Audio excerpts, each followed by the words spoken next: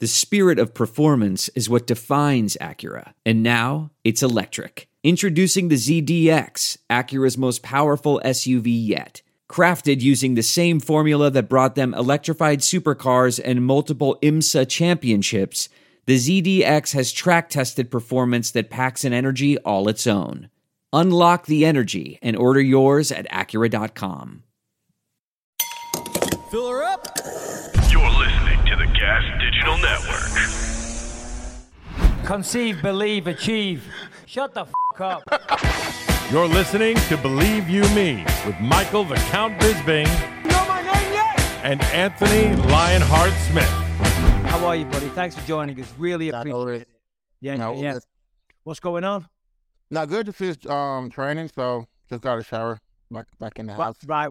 Well, obviously, I want to know all about the fight coming up and all the rest of it. But before we get to that, I'd like to take you back to Salt Lake City, mate, because we haven't spoken since then. And just talk about that. I mean, come on, champion of the world, knocking out the pound for pound number one. Come on, we've got to relive that experience. Talk to me about the fight, the experience, everything, mate. It was I think a surreal moment, you know, but I was leading up to the fight. It was a long time coming, you know. I had a feeling in my heart that I was going to be a world champion. I was knew it, you know. I said it all fight week that this is my time to become world champion, you know. But I didn't afford the fight was going to play out the way it played out, as far as the altitude taking such massive effect on my performance. You know what I mean? So apart from that, it was a great, fantastic week. Obviously, I'd love for the fight to play out differently, but hey, well, mate, it can't play out much better than what it did. Let's be honest. Knocked him out cold. That first round, though, mate, you were all over him. You know what I mean? Yeah, 100%. Sensational opening round. But after that, is that what happened? The altitude? Yeah. So, 100%. Were you totally gassed? Yeah. It wasn't like a gas feeling. It was just like my body just wasn't like just completely shut down. Like the first time I felt myself, I was moving, do what I'm doing, and going into that second round, I could think what I wanted to do, but my body just wasn't reacting to what I needed to do. You know what I mean? I never felt like before in my life. You know what I mean? So now to have him back in the home soil, back in the UK, be a totally different fight. So Well, the only time I've trained at altitude, I've never fought at altitude, but I trained in Big Bear, which is pretty high up. I remember when I first got there, the first few days, I was like, oh my God, what is going on? Because I went there in pretty good shape, so it is a real factor. But when that head kick connected in the fifth round, and because you didn't even follow it up, you just knew, because you could tell when you get the impact. Did you feel it on your shin and just like, 100%. That's it, it's done, it's over? Yeah, even the way he fell, he just like a launcher, he was done. I thought the impact. I seen like the way he fell. I thought there's no way his head wouldn't even touch the floor because it's like stiff. He's kind of like stiff. You know, I thought this guy's done. But yeah, and that's like we planned the whole training camp for that same technique to land. You know, so to have it land in the fifth round, he was perfect. Nah, man, it is perfect. And well done. Congratulations. Nah, thank you. Because you took the long way round. You know what I mean? You know, I mean, what was it? A 9-5 win streak going into that one? Yeah. You know what I mean? And a lot of people have title shots way quicker. Talk to me about at home. I'm assuming you got a hero's welcome. I mean, how is it now? You know, when you're back at home, you're the champ. You know, the people of Birmingham. Are you getting any special recognition? More friends. That happens. So everyone just loving it. All the gyms are rocking, it's busy. Nice. Everyone just in Birmingham is mad. I had black posters up everywhere, and it was a good little celebration, little world tour. You know, good little celebration. So it was good. Yeah. But now back to work. Indeed. I had my fun. Had you fun? So yeah, I mean, I've got to ask. So what is going on? Because all the rumours are that obviously March 18th, hopefully, it's going to be you and Kamaru again for the rubber match. But he's walking around with a brace on. Ali Abdelaziz is saying, listen, Kamaru's going to be there. Yeah. If you can't say anything, then I respect that. But from your perspective, were you fighting Kamaru Usman March 18th? Yeah, 100%. That's what I've been told. That's what me and my team been told. I spoke to the UFC last week, I think, and they said, no, the fight's down. He's all the training for the fight, you know, so I was like, okay, perfect. So I am aiming towards that. But if something changes in the meantime, then we'll go from there. But now I am focusing on that trilogy against Usman in London. And of course, as you say, in London, not at altitude, the home crowd, the home turf advantage. He's going to be the one in the octagon waiting for you to walk out. You know, which is only a little thing, but he's not used to that. You know what I'm saying? He's always pressed every time fighting away, right? I never fought in Fight Ireland, but I don't think it ever fought in someone's backyard. You know what I mean? So I also see I react after being knocked out cold, and then see I react traveling to the UK, see how crazy the fans are, and just want to see how he comes back, you know, because he ain't getting no younger. He's what, 35, 36, probably older. I don't know, you know. So let's see how he comes back. Yeah. No. It is interesting because, as you said, when he's the champ, he's the pound for pound, the top dog. He's calling the shots. He's in charge. Yeah. He's the last one to walk out. Everyone's dancing to his tune. But now it's completely flipped, you know, and of course not at altitude. So are you expecting, you know, the first round again, like the last fight, but then it continues 2, 3, or whenever? However 100%. It'd be a totally different fight. Like I've said it, my coach has said it. You know, I knew going into the fight that altitude was going to play a part, but I didn't thought it played that big of a part. You know, but I think now I've never lost in the UK. Amateur or pro, you know, so I am excited. I love fighting for my friends and my family, and I think it's just be a totally different fight. So I think if you're going in there thinking it's going to be the same fight, you think for a rude awakening, you know. Yeah. I don't expect you to divulge too much, but obviously he's going to be expecting that left high kick this time, unless he's a fool. Do you know what I mean? Yeah. Which he's not. He's a smart guy. He's in the position he is for a reason. What do you think he's going to do differently? Well,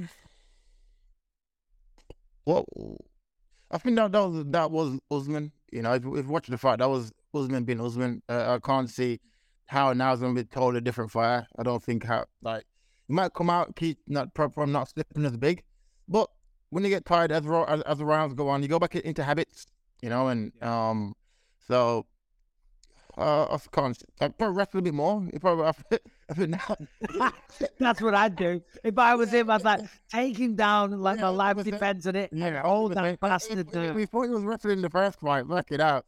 It's only here for a mile away, you know. So I am prepared for that. I will be prepared for that with me and my team, and physically, mentally. We know that's his plan. That's gonna be his plan. If I was him, that'd be my plan. Is to go out there and try just. I was thinking fight. Just go out there, just get the win by any means, you know, and that's what it does anyway. So, I can't think trying to come out and have like another striking match or nothing like that. I don't think it's try to wrestle his ass off. Yeah, I don't think that would be smart for him. How are you two? You know, in terms of your relationship, man to man, you guys get along? Is there any beef there? Nah, I feel good. I haven't spoken to him since the fight, but nothing. Yeah, he came out and said nothing, and I ain't really said much about it. You know what I mean? Just is what it is. It was a fight. I wanted to win. You wanted to win. I got a victory, and that's it. No, he's a cool, respectful guy. To be fair, yeah, you just it's all business, all professional. Obviously, in your division, Leon, once you get past Usman again, I mean, this sounds like a stupid statement, but he's the toughest fighter. You know, I mean, he was the pound for pound #1. You know what I mean? Once you get him out of the way, if you beat him this time, then that's done. The rubber match, it's over. You're the champ. There's a lot of contenders there, though. If you had your pick at any of them, and I know this is looking way too far down the line, and I apologize for that, but what I'm getting at is Masvidal. What is going on with you? When you think about Jorge Masvidal in your mind, what is the first word that comes to your mind? That's the part the smack his head in. That's the part that needs to happen. I don't like him that much that I'm rooting for him to win so I can fight him. You know, but he keeps losing. So it's hard to make the fight make sense. You know, like I even said to if you went out there and fought like in, let's say like December or January, like Gilbert or somebody, beat one of them, then I'll fight you in March and then get Usman in the summer or something. You know what I mean? Let him rest his hands a bit, then I'll fight you in March, but he didn't even do that. So, but we'll see. Like I said, I think skill set wise, it's 2 different levels. You know, like his career is doing that, mine was doing this. You know, so it's like it's hard to make the fight make sense right now. But that's the fight that I need to happen. I want to happen.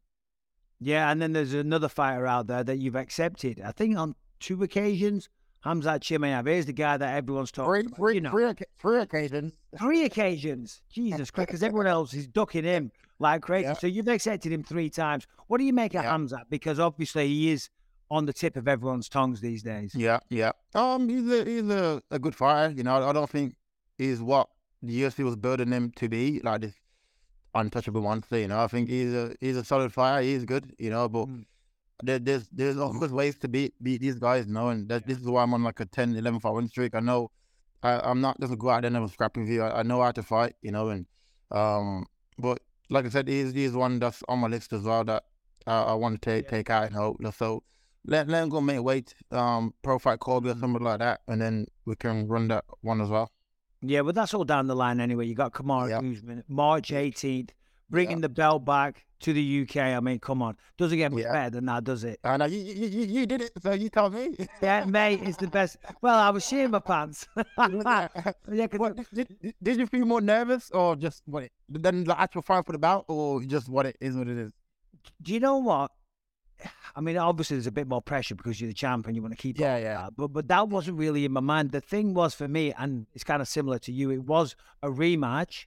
Yeah. But totally opposite circumstances. When I fought Henderson the first time, I got flatlined. I got knocked out majorly, much like Usman. And for me, the hard part for me was the nerves. Because, you know, when you're speaking to people, you're confident. When you do interviews, you're confident. You can lie to everybody, but you can't lie to yourself. And the day of the fight, I was led there trying to take a little nap.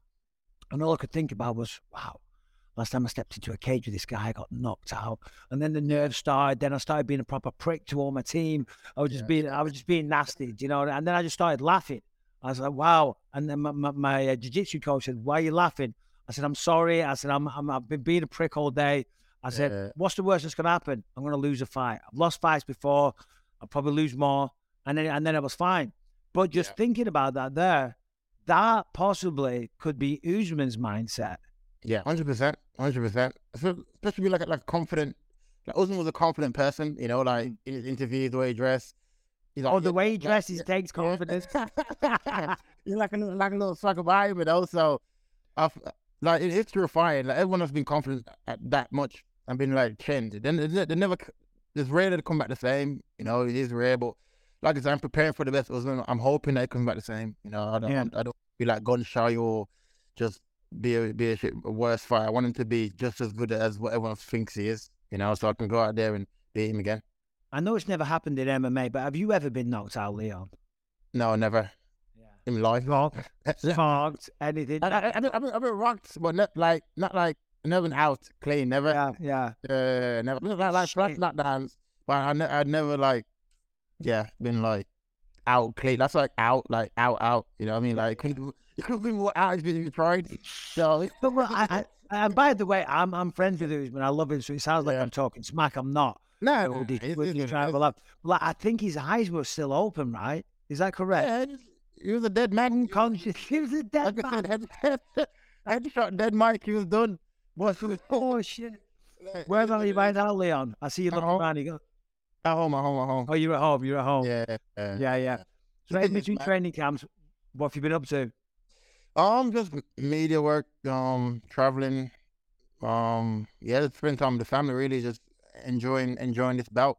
Yeah. It's been, like I said, been a long time coming. I remember going through the pandemic when everyone's like, "Oh, you never fought for the bout. You never do this. You never do that." And now look, you know. So I've took my time to enjoy it, to soak it all in. Even some days it still feels surreal, you know, to actually that I've set this goal in my head from 17 years old and I've achieved it, you know. So I've soaked it all in now, and now I'm just ready to go out there and prove to the world. Because people still saying I got lucky, you know. So I need to go out there. For me, like I love that. I like people doubting me, you know. That's what motivates me the most, and I'm excited for London. I can't wait. But isn't that even better though? You know, because I was the same. You know, obviously, you know, I didn't have a run like you did. I had ups and downs and losses along the way. And everyone always said, "Oh, he's never gonna be a champ." Yeah. But when you finally do it, you can just. Like so. It's the best. You're gonna look at me now, you know, like you're all shit. You're all doubting me for how many ever years. Put everyone in front of me, fought for the belt twice. Marcelo did, Kobe did twice. You know what I mean? It's just like, so like look at me now. Like I told you I'd do it, and now I got it done. You know, so. And as you said there, that it was on the back of quite a bit of bad luck, you know, because you had the Tyron Woodley fight booked, which never happened. There was a lot. There was a lot of problems in your way that weren't your fault. How were you feeling throughout that pandemic, and when you weren't getting the fights and the Woodley fight fell apart and all the rest of it? Was that frustrating, or were you playing it cool? No, 100%. It was a frustrating time. Like now looking back at it, it was a blessing because at times I improve myself, like mentally and physically, you know. But going through it at the time, just like then, like obviously you start reading comments and hearing all the comments. It was you're the worst luck fighter in the UFC, and so you did have doubts in your head, you know. But from there, okay, I took a step back and be like, okay, what can I control? I can control training, I can control showing up to the gym and improving. I can't fight right now because of the pandemic. I can go to the gym and train. So that's what I did. I was like, okay, cool. I went to the gym, train, just kept improving. I think I had like 4 or 5 fights pull out. So that's 5 camps I've had, you know, in the pandemic, during the pandemic, for that 2 years that I didn't get to fight. That's still improvement. I've counted as improvement, you know. And so that's what I said. Like when it was time to fight Usman, I knew that this was my time. I was meant to go through all that so I could be mentally solid. Maybe for that 5th round, you know, maybe if I didn't go through that 2 years, maybe in that 5th round, my mental wouldn't be as sharp as opposed to land that kick. You know what I mean? So maybe I wouldn't be as solid, mentally solid to land that kick, you know. So I feel everything happens for a reason. And like I said, going through it at the time, though, it was just, it was annoying. It was heartbreaking, but now here we are. Well, almost as famous as that head kick is your coach's speech at the end of round. Dave Muffle. Go on, Dave. What did he say? Can you remember the words? Yeah. Come on, give us a rendition, Leon. Just pull it out of fire, son. Well, like for me, Dave's like he's like a father figure for me, you know. So he knows what I'm like. He sees me in the gym. He knows how good I am. So he just knows that they were so right with me, you know. He's like, mate, like, what you doing? Like, basically saying, fix up. Like, what are you doing? Like, you can't come this far for it all the way. You know what I mean? So that was his way to wake me up in a Jamaican way. Yeah, Jamaican way. What would it be better? Knocking Leon out? Sorry, knocking Kamaru out. Whoa. Knocking Kamaru out in London or knocking him out in Salt Lake City? Nah, London. Yeah, imagine the scenes. Can you imagine it? Imagine the scenes. It will be, it will be mad. But this is what are you walking out to? Probably the same time I was walking out to do that Jamaican one. Several Matter Pack. But yeah, just imagine this is what I dream for. This is what pushes me in training, you know, just thinking, okay, this is my first headline back home as well. So it's my first headline and I'm defending my belt. And it's like I'm gonna be ready. Like I'm gonna be really ready. Well, it really is, all jokes aside, it really is what childhood dreams are made of. You know, and I know I started martial arts when I was a kid, and I thought to myself one day, and I did, and I remember it, and I never shared it. I'm going to be a champ one day. I'm going to be champion of the world, and that always drove me. Were you similar like that, Leon? Did you start martial arts young? You know, I mean, obviously you grew up in Birmingham. It's a tough city. I was getting in scraps and whatnot as well. Were you a bit of a rough lad when you were younger? Yeah, 100%. That's what got me into mixed martial arts. You know, like, but I got into quite late. I said 17. I know some people start from like boxing or kickboxing and go into martial arts. You know, I started MMA altogether at UTC in Birmingham. I remember I think you came before and did like a seminar there. No, I did. Yeah, I was very hungover. I was in the class. No way. Because I think there was like a video game. Where they're releasing a video game or something. We went there, but I came and did a seminar. So you were in the class? Oh no, I was in the. Don't tell everyone how bad it was. You're like, I remember looking at like people like you did one, and Chris Lieben did one as well. I remember like being like 17, 18 years old, thinking, like these guys are UFC fighters, you know, like it was mad. Yeah. But yeah, like I said, it was a rough childhood. Born in Jamaica, immigrated to the UK. My dad brought me and my brother Fabian to the UK. Lived in Birmingham, went through ups and downs. Got involved in gangs and stuff when I was like 30 years old. My dad died. that my mum suggested, because I lived in Edison where the gym was, and my mum suggested me trying mixed martial arts just to keep me away from hanging around on the street. So I was okay, I'll give it a go for you. Gave it a go, and that was it. And stuck to it, and now here we are. I always say this because, you know, martial arts kind of saved my life because I mean, even when I was older, I was still getting in trouble. You know, it just kind of follows you around a little bit. Yeah. But when you're doing something structured, when you go into the gym, whatever it is, you're not hanging out on the street corners. You're not with a bad set of lads. So what do you say to any young men that are out there right now that are maybe, I don't know, struggling in life, or they can't find themselves, or they're getting up to no good? I mean, what words of inspiration? I'm sorry to put you on the spot, Leon. Yeah. For me, like I said, martial arts changed my life. You know, probably just find something that you're good at. There have to be martial arts. It can be music or business, whatever you enjoy doing in life. Just find your passion and put all your energy into that. You know, like the reason why I was getting into trouble because I had nothing to do. The close I know the YMCA's in the UK, there's nothing for kids to do here. And also, you know, hanging around on the streets, start smoking weed, start getting into trouble. Then next thing you know, you're getting arrested, you know. So for me, I'll just say, just like I said, find a passion, find something that you love doing, dedicate all your time into it. And like my main motivation was to have a better life for my family, you know. So find your why in life, like use your family, or if you got kids, your kid or whatever it is, find your why and just use that as your motivation to push through all the naysayers or the negative things that you're gonna face on the journey, you know, because like it's easier said than done. But like if you've got like a why, like I said, my why is my family and my son. That kept me, even though I felt down one day, I can't be able to go training. Like I thought, okay, there's no when I was young, like there was no money in MMA. I was like, oh, there's no money here. But all my friends are selling fucking drugs.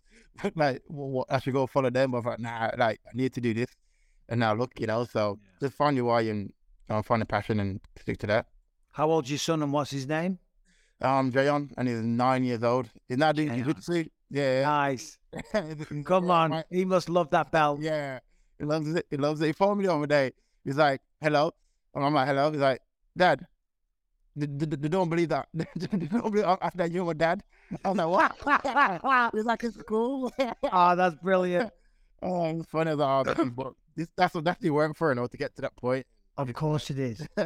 And what about your mother, Leon? What's she called? Veronica. Verona must be so proud. Yeah.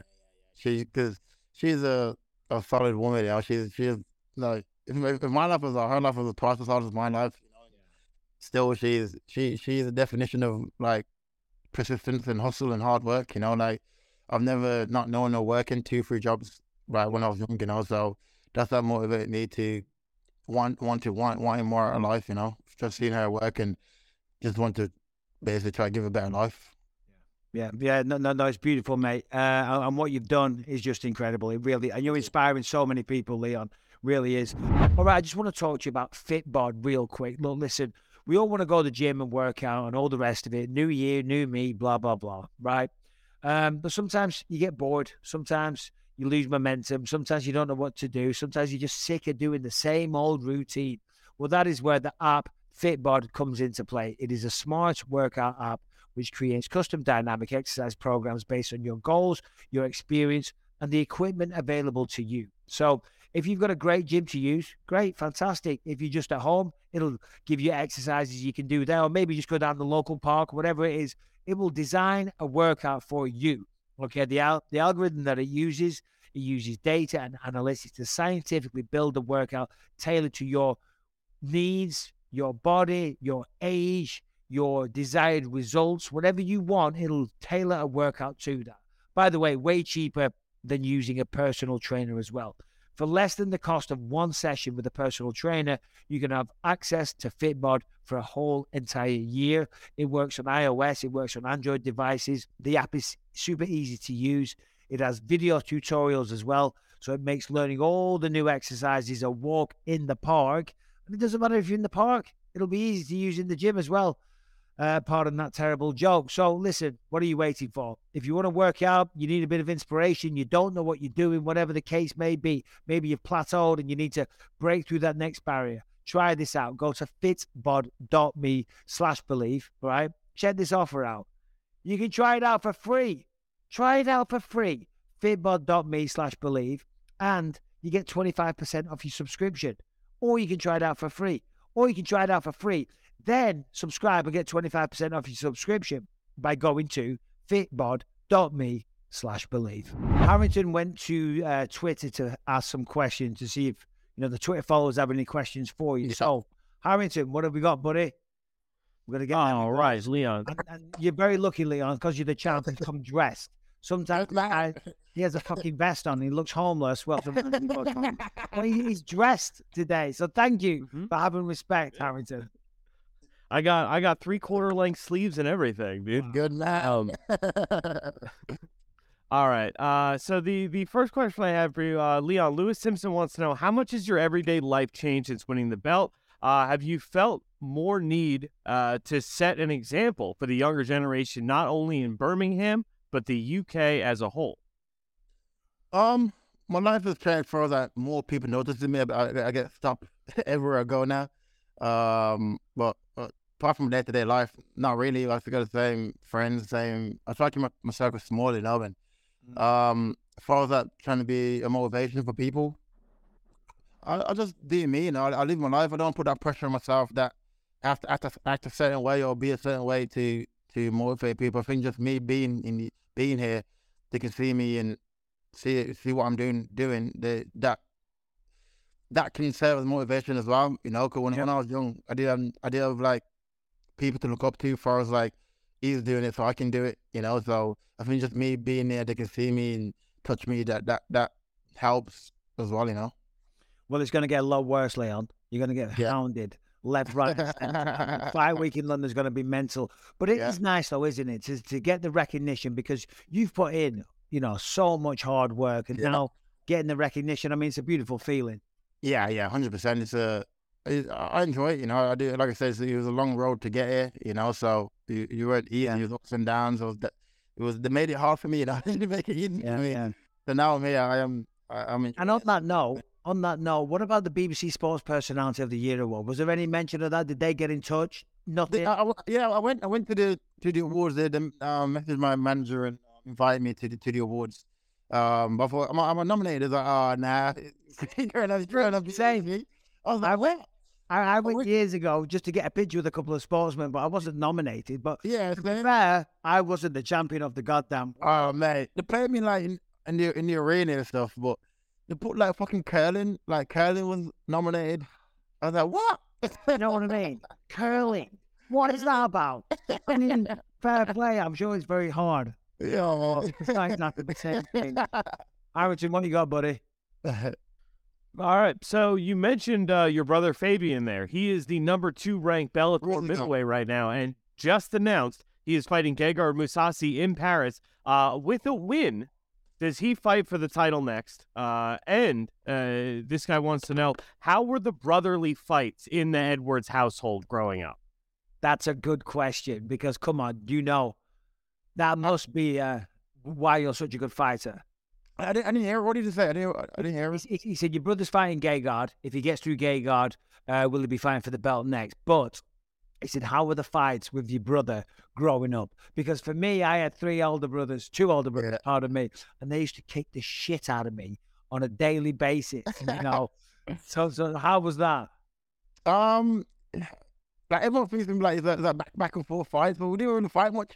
Like we didn't really fight much. We were like, I was a little scraps here and there, but it wasn't like something that stands out to me that me and him always fight. Like he's like calm, I'm calm. So like it's rare that we fought, But yeah, this fight is coming up in April. May with Gegard. It's really, I can't wait. Like he's one step away from fighting for the world title, and to have 2 brothers winning the world title in the 2 biggest organizations in the world, like I'm excited for him. That's unbelievable. So he's a middleweight, obviously fighting Gegard Mousasi. I never realized that. I mean, Gegard, that's top of the food chain. Yeah, Gegard Mousasi is the real deal. Yeah, 100%. I'd like over 50 fights. He's a UFC veteran. But my brother's been there. He's fought Machida, took out Machida in the round. Wow. So it's gonna be a good fight. I'm excited. I'm excited to see it. I just want to follow up on that. How do you think a fight would go down Kamaru and Muhammad versus you and Fabian. Brothers MMA fight. Oh. That Muhammad's a big boy. He's a big. Did you see his last fight? You see that knockout? Got that little cheeky left hook. My God, he's powerful, man. He's a big boy, man. But I go me and brother. Of course, man. Gonna go with that. But talk about the best. I mean, I'm assuming you two train with each other, right? Yeah. I mean, he's top of the food chain there, fighting Gegard Mousasi. Doesn't get much higher. I mean, talk about the best training partner on planet Earth.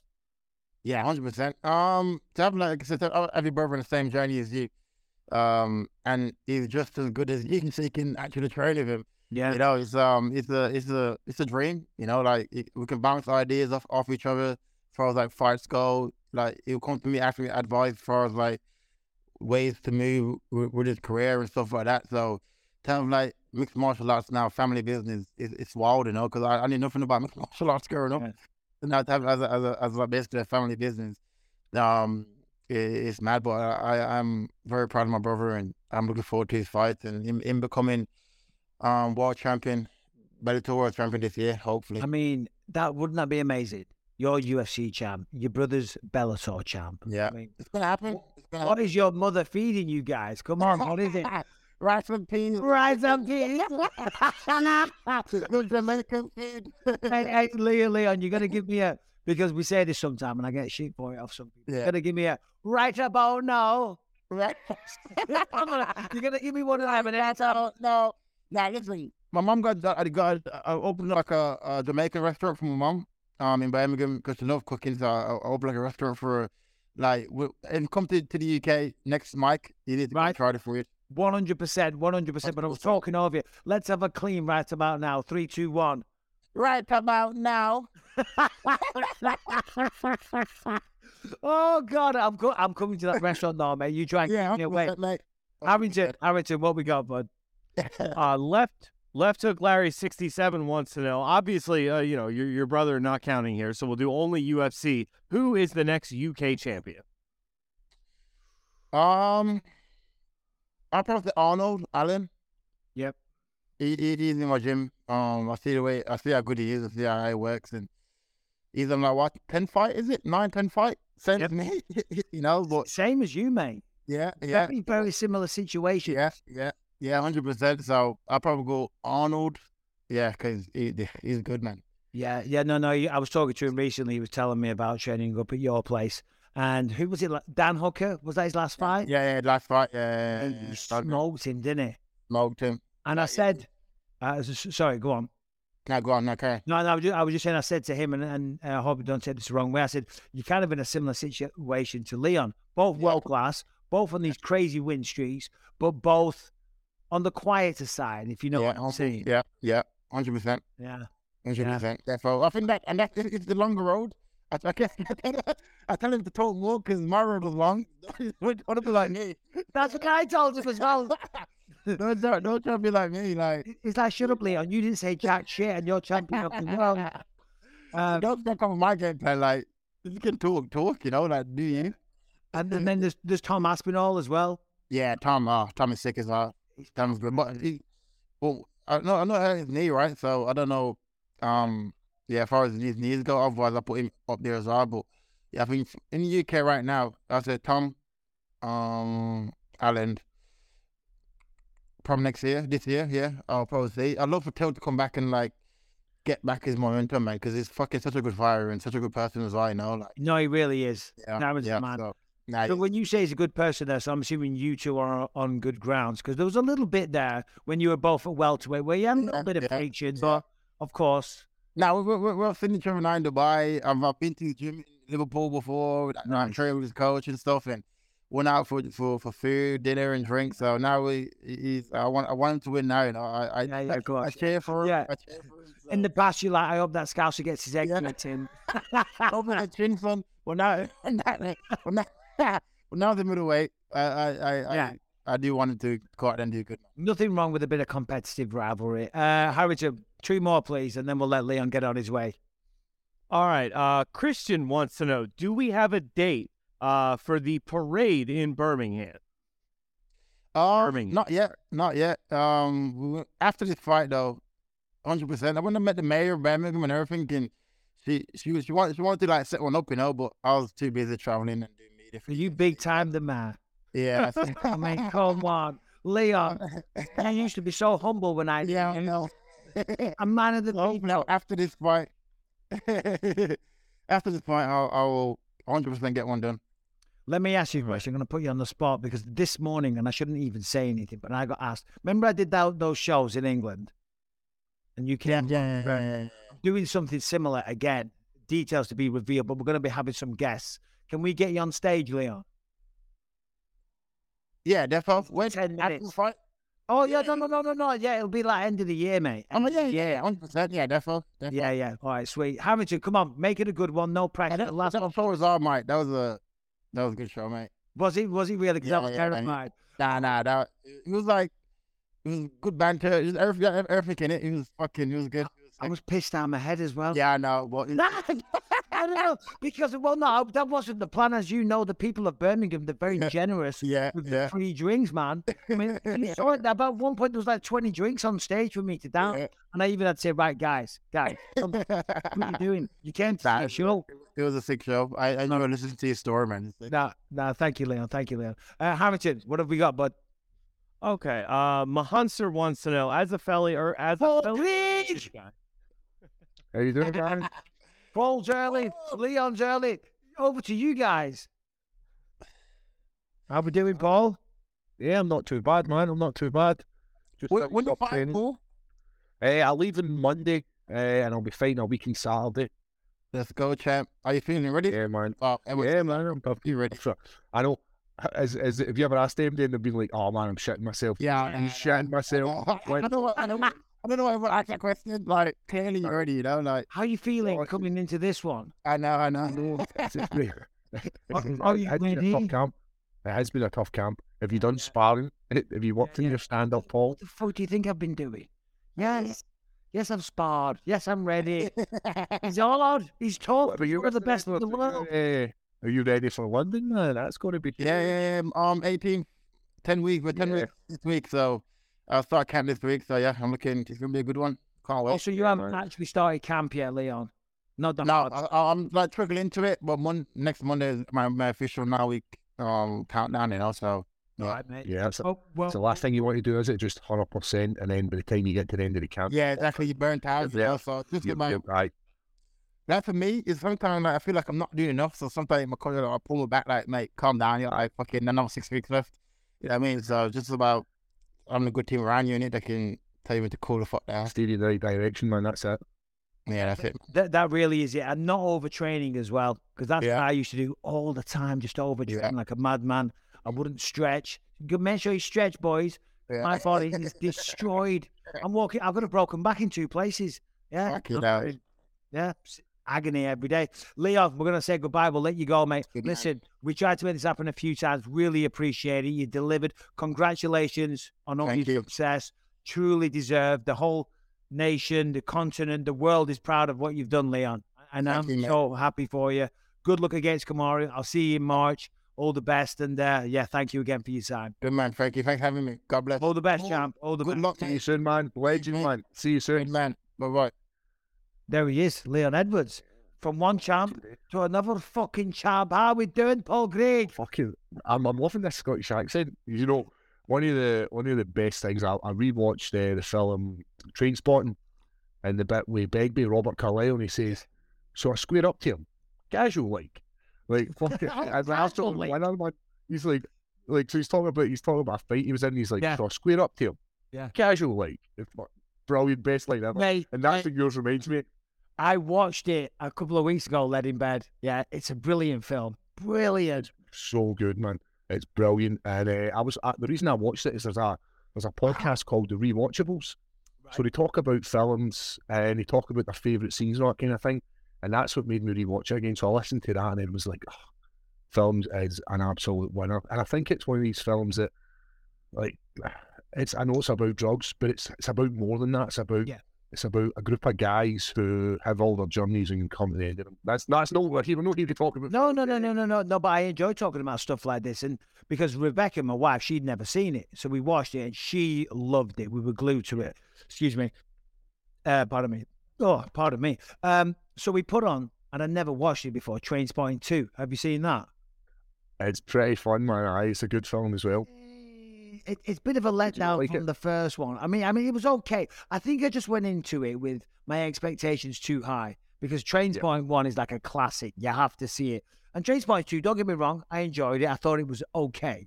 But, you know, it was a bit of a... you can't compare it to the original. Yeah, I think it was one of the ones where it's just about they wanted to cross I's, dot some T's and show everybody was happy. But the film was... So the next book in the series is called Porno, and it's about Sick Boy. He ends up becomes a porn director. And they make really? Porno. Yep, and the book is brilliant. So it's about him being a porn director and him obviously starring in it.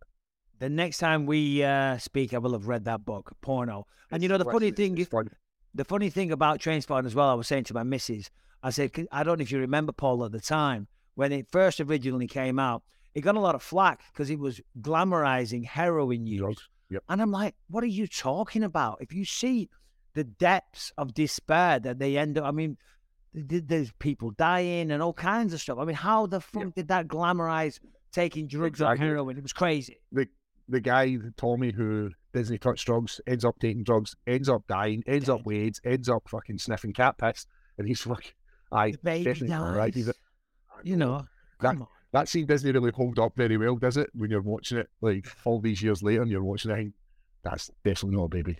yeah. Well. Anyway, we're not here to talk about the pros and cons of Trainspotting. And shout out Danny Boyle, and apologies for the slagging off Trainspotting too. Paul, how the bloody hell are you, mate? Thanks for joining us. When do you fly to Brazil? I'm heading out on Monday afternoon. Still not packed my bag, still not sorted all my nutrition stuff to take with me. You know, I'm one of these guys that are last minute things, but all the hard work's done in the camp, you know. Yeah. Everything's done there. Sparring's done. Went to the gym tonight and just kind of went through the motions of hitting pads. Took my daughter. She's turning 16 the weekend. So 16? She's 16. I know I was 18 years old when I had her. Right. So, like, not far off her age just now. What's her name? It's Millie. So, as I said, she'll be turning this weekend. She'll be 16. So we were at the gym tonight doing some kickboxing together. You know better than me, man. How good fun is it showing your craft to your kids? It's brilliant. It is. It's a beautiful thing. I mean, she must be so nervous for you, though. Is she? You know, no, because I thought that as well. Because I had this conversation with her about watching my fights, and I was like, "Do you not get like emotional?" Because I think she was doing like some sort of personal essay in her English class, and I said, "Why don't you do it about that feeling, about these feelings, about leading into fight week? What's it like for you?" Because that's a really emotional time for me. And she was like, "No, I don't really feel anything." I was like, "Oh, cool." Like, right, your dad's just going to war, but you're just like, "Hi, Dad, enjoy, have a good trip." But to be fair, though, she's probably used to seeing you do that. But when did you start MMA? I was about, I think the first time I went, I must have been about 23, 24, that I walked into an MMA gym. Had done nothing before, so no kickboxing, no boxing. Closest I got to boxing was watching Rocky. That was like the closest, genuinely. I never watched boxing as a sport, so I missed like Mike Tyson being a devastating ring machine. I missed like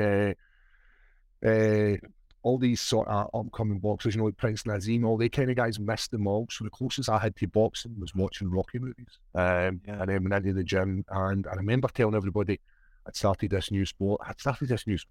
What's it called, Paul? And I was like, "Oh, it's called UFC Chokes." No, UFC Chokes. UFC Chokes. It's called UFC. That's the worst one I've ever heard. I thought you were going to say it's called UFC, right? Because that's bad enough. UFC Chokes. So I had no idea what the UFC was. I had no idea. And it's called UFC Chokes. UFC Chokes. You imagine that as a brand? Would That's classic. UFC Chokes, you know, man. Just a wee bit of this. And you see, the thing was, I think the first couple of classes, I didn't actually learn any chokes. It was all punching and kicking, and maybe there was an armbar there, and I'm like, UFC Chokes, you know what I'm saying? Chatting to the ladies at the bar. Like, well, I'm glad you mentioned the ladies at the bar, because we touched on this the other day, because we spoke, for those that don't know, on BT Sports. But we mentioned it then. But when we asked you about the luscious beard that you have, and you have a very unique regimen for keeping it so luscious, and of course it is the Pussy Juice It says it's Lester Brown. And now people are hitting you up on the direct messages. Hitting me up. They're like, you want some? I've got a spare snatch if you want it. See, this is the services that we offer on BYM. We will get you laid. But of course, we don't discriminate. It's not just women that are in your DMs. It's guys. It's more guys than women. Guys are just, obviously they're offering another type of juice. Yeah. So I'm one of these guys, I'll try everything twice. First to make sure I enjoyed it, and the same time just to make sure I definitely enjoyed it. Did you enjoy it? It was amazing. That's why much more lost. Jeez Louise. Oh my God. Right, let's talk about the fight for a minute. So I sent you a DM a while ago, and you're training, obviously, so you probably didn't see it. And in my mind, because I overthink everything, I really do, I started thinking, crap, maybe I offended him with my commentary. Because in your last fight, obviously, against Uzdemir, I was saying, you can't always rely on the jiu-jitsu. And there was nothing critical there, but I have to call it as I see it. And I was like, damn, I hope, from the bottom of my heart, I was like, I hope I didn't offend him, or anyone that I commentate. So, but you are here. But how is training going? It's been good. And listen, it's part of your job is to point out flaws in people's... No, I totally understand that, man. I definitely wasn't offended. Okay, I think you're one of the better commentators for doing that, rather than going hell for leather and just nailing everybody's technique. You're very, very pros and cons with it all. But camp's been good. That last fight, it just wasn't my night. I had went through going through my gym. I'd been there for 11 years, 11 years I'd been at that one gym. Had that itch and had to move off to a new gym. And just after I beat Krylov, this is when I moved over to just working myself, and I was literally working out my mate's garage. So it was me and Chris Bumgard. He's got a gym built out his back garden. We were training in that, bringing in some bodies. So the camp itself, although I felt good getting into the fight, although I believed I'd done enough, there was something missing. And it was probably like a captain in my ship I was missing. When you're surrounded by your pals and you're doing the things you enjoy, so we were doing lots of jiu-jitsu, we were doing lots of technical takedowns, all that kind of stuff. But we were only doing the hard work, we were only doing the hard rounds. And I think that's what kind of set me back in that fight. Hindsight, I probably should have taken the fight until I'd sorted out all my affairs behind closed doors, because in social media, everybody looks great, don't they? You're hitting pads, you're standing, you're looking at... I probably should have taken the fight, but we're fighters, we're getting in this business for making entertainment, or making fights harm. So took the fight, lost the fight, watched the fight back, and I was like, man, see if I just done this, I'd done a wee bit more of this, I'd done a wee bit more of that, then I potentially could have won that fight. But it's shoulda, woulda, coulda, the mark of a loser, isn't it? That's what every loser will say. I should have done this, I could have done this, I would have done this. We don't get second chances to rerun the fights back. So then when I left that fight camp, I decided I needed a captain, and Stevie Ray had hit me up. So Stevie Ray is 30 minutes up the road from me, and he's like, listen, Paul, higher level is just here. If you'd be interested in working with us, James Doolan, the head coach, would love to have you. I was one of these guys who had been I had been on slating them, saying they're not that good, they're not the best gym. But until you actually go into the gym and see how people train, you really can't say who's good and who's bad. Because I'm in that gym and I was blown away with the level of athleticism, the level of coaching that they've got, and the actual mat itself, how busy it is and how busy the talent is on that mat. So when I started working there, with this young guy called Sean Clancy. Now he's 19, just turned 20, and it's this next generation of MMA athletes. Gone are the days of being a striker or Paul Craig, he's a jiu-jitsu guy. Yep. The guys now are MMA fighters. And they're starting off like that as well. Yeah. This new generation. This one sport. And as I look at the guys, there's a young guy called Mark Ewan who just was over in France fighting, absolutely smashed it. I think he's looking to move to PFL, get to the UFC, get to Bellator, all these kind of shows. That's what his aspirations are. And the same again, the young kid has got a totally different mindset from what I have seen with guys in the UFC or guys trying to get to the UFC, and a totally different skill set. The level's just through the roof. And it's good I'm excited to be part of, you were the guy that paved the way. I'm just on the back of your wave, but behind me, there's a next generation who's bringing a bigger wave. to this UK MMA. So it's an exciting time to be part of this sport.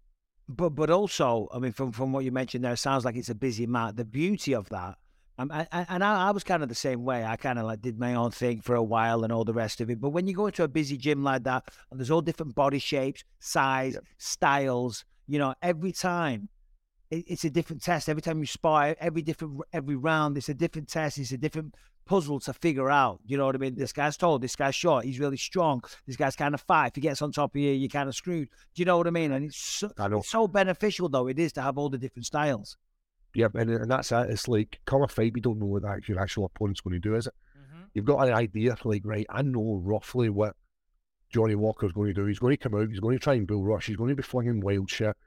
He tagged me in a post recently where he's doing, like, capoeira kicks, spinning back kicks, like tornado kicks, all this kind of stuff. You think that's bullshit? That's brilliant. Do you think he's trying to con you a little bit? I think he is, because I know he's been at a boxing gym. I know he's been going to a few boxing gyms trying to improve his skill, because he is a powerful guy, you know, athletic very much. If he lands, and it's the same as Andy, if Andy swings to the back of their arse and swings at a big massive haymaker and they land on you, you're going to hit. But the days in the MMA are gone.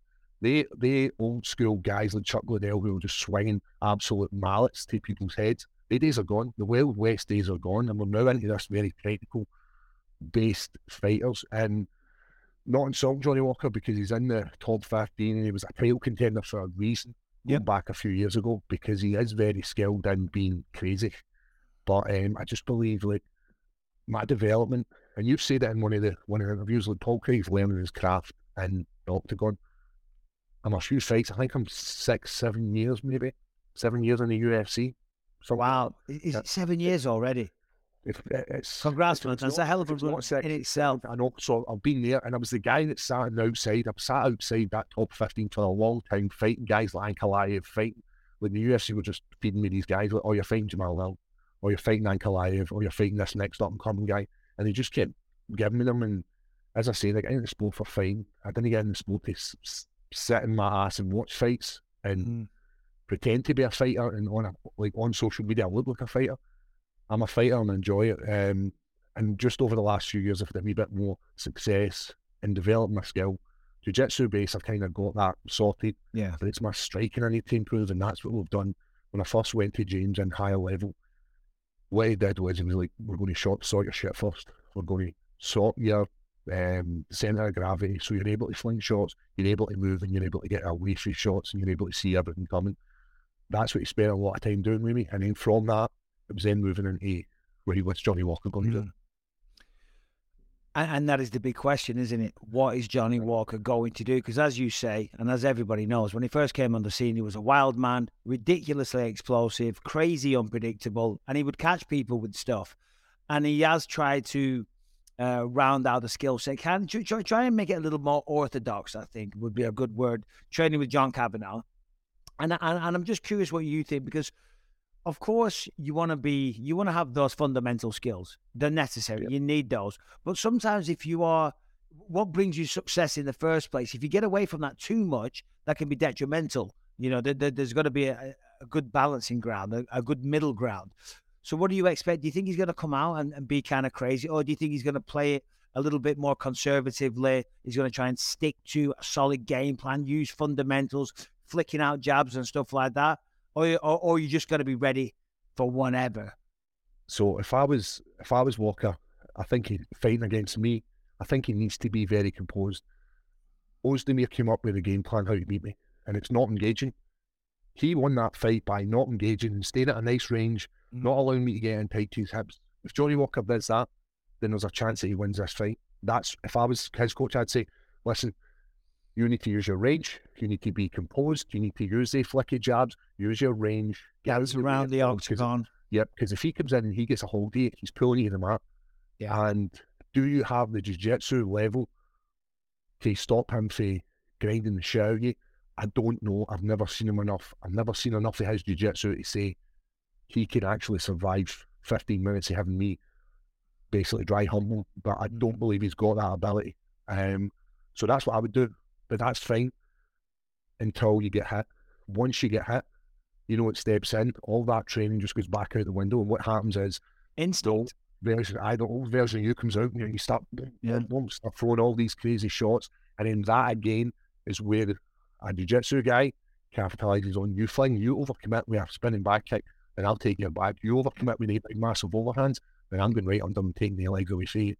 Yeah, man. I can't wait. I'm excited. And as we were saying the other day, you're 6-1 in your last 7 fights, right? So if you beat Johnny Walker, you will have won 7 out of your last 8. There's a big title fight going down in the main card. We've got to ask you about that. But if you get this done, you get back on track. The resume speaks for itself. So you're closing in on that, as I'm sure you know. But Jamal Hill, former opponent of yours, only person to defeat him is yourself, taking on Glover Teixeira, who everyone has tons of respect for. The man's a legend, but he's also 43. How do you see that one going down? You know, we spoke about this in Glover. He's 43. I'm not saying he's done, because he's far from being done in this sport.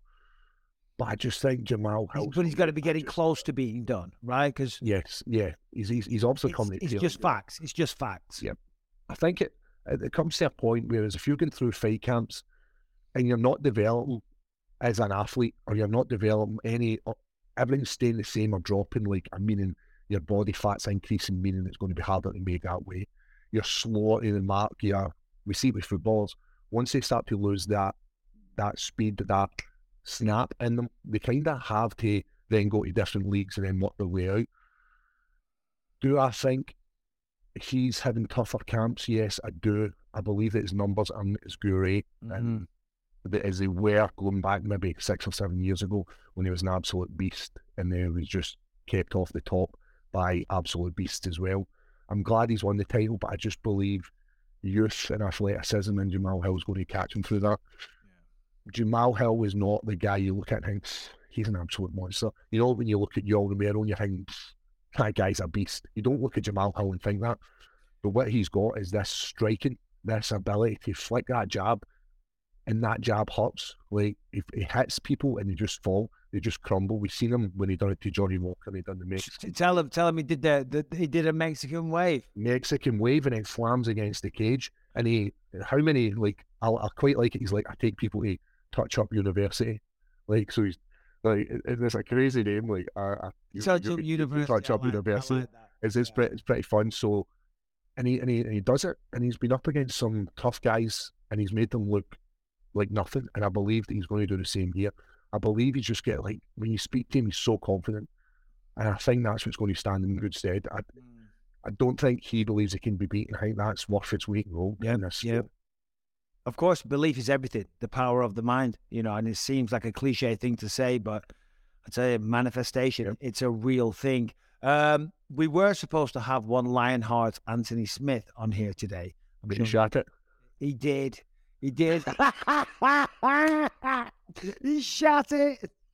Lionheart, man, always fucking shit a bit. Oh my God, living out here in California, I haven't heard "shat it" for a while. It's been a long time since I've heard that, mate. Oh my God.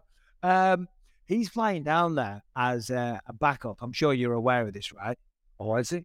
Yeah. So he's training right now because he's going to be down there if, God forbid, Glover or Hill, I don't know, one of them slips and bumps the head, doesn't make weight, whatever it is, he's going to be there. What do you make of that? What are your honest feelings? That's a huge jump, man. That's I'm right at the front. If Jamal Hill wins this fight, I'm hitting the Q jump pass. I've got my token already fucking printed. I'm getting ready to go, and I was going to use it if Ankalaev won. But that's a bit. That kind of confuses you a little bit.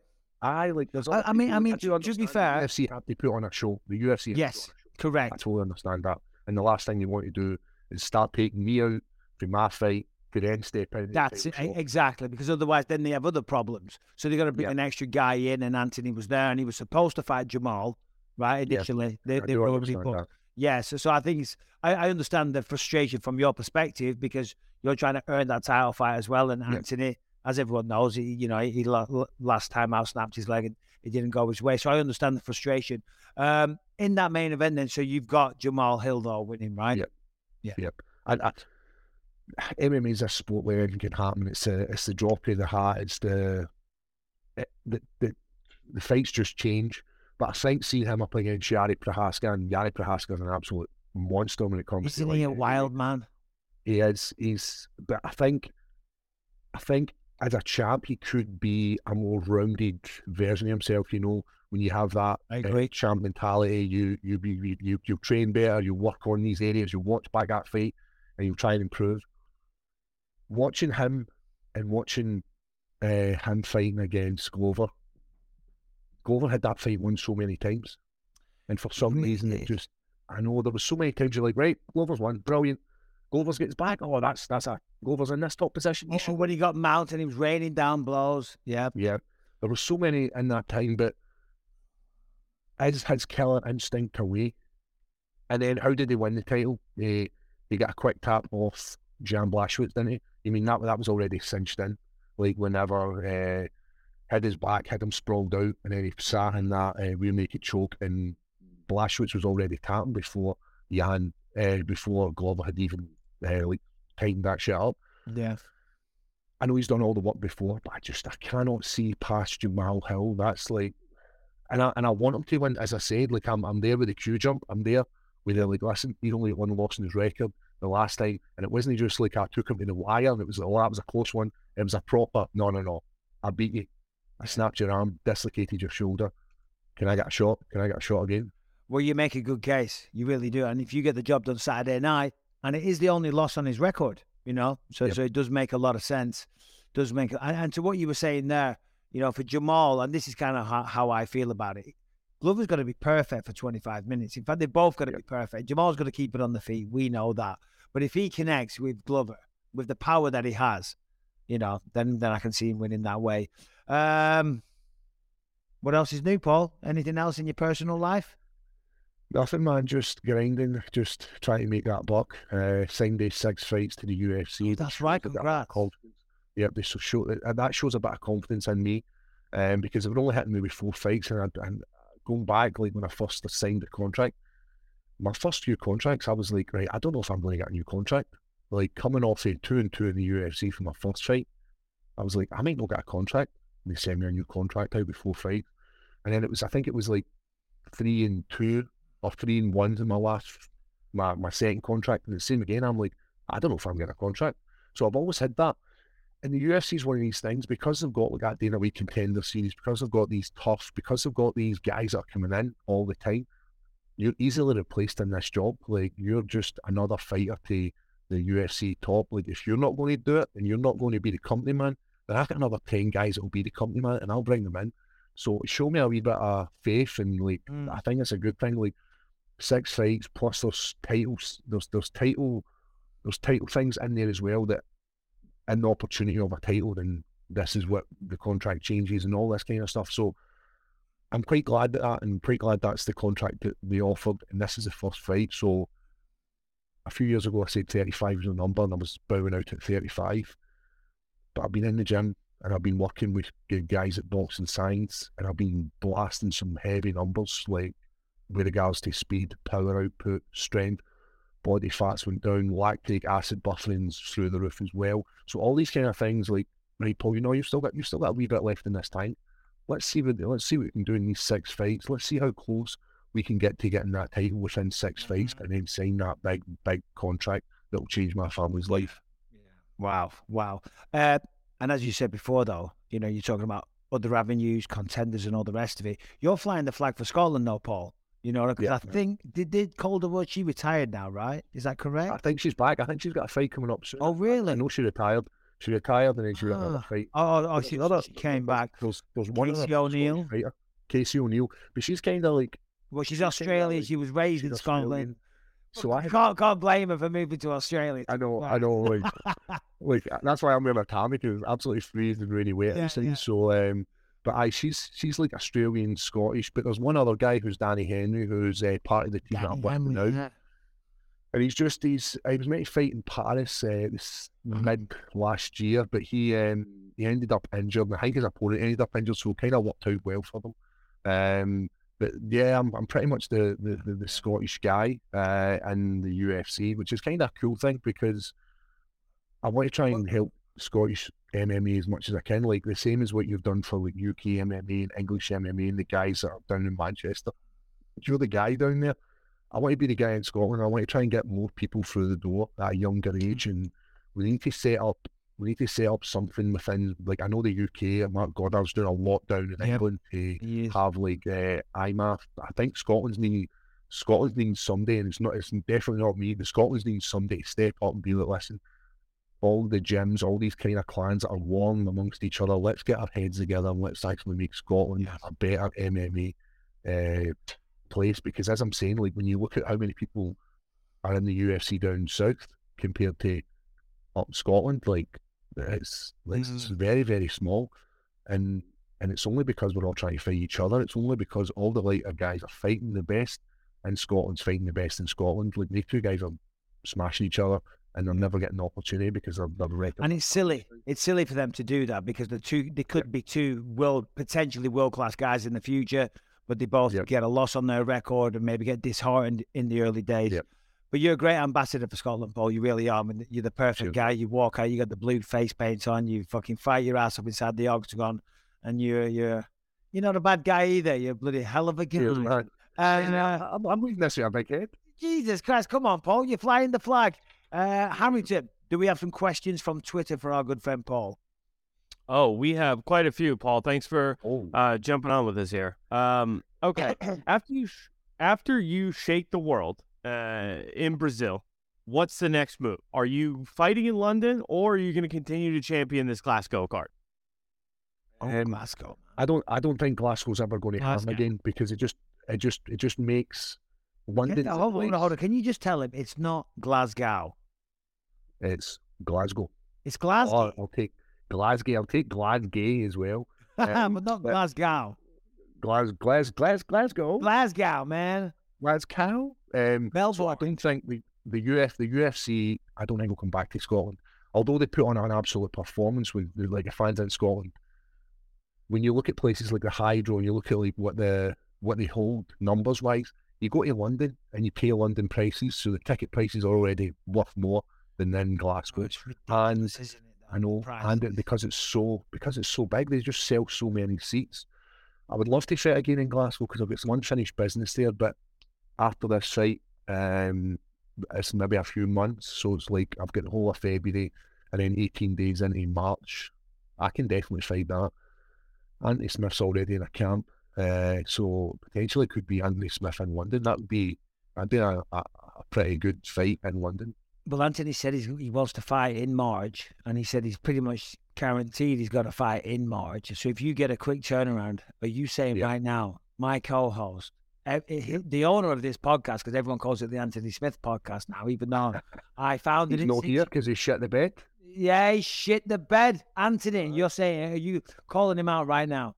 UFC London. Listen, I think me and Anthony Smith, like, he's obviously came out and said he wanted to fight me after one of his, when he was doing like the press conferences and all that kind of stuff. I think it's a fun fight. Mm-hmm. I think jiu-jitsu guys, two high-level jiu-jitsu guys, kind of stalemate each other, and it just turns into this rock'em sock'em robot fight, where guys are just bam, bam, bam, bam, bam.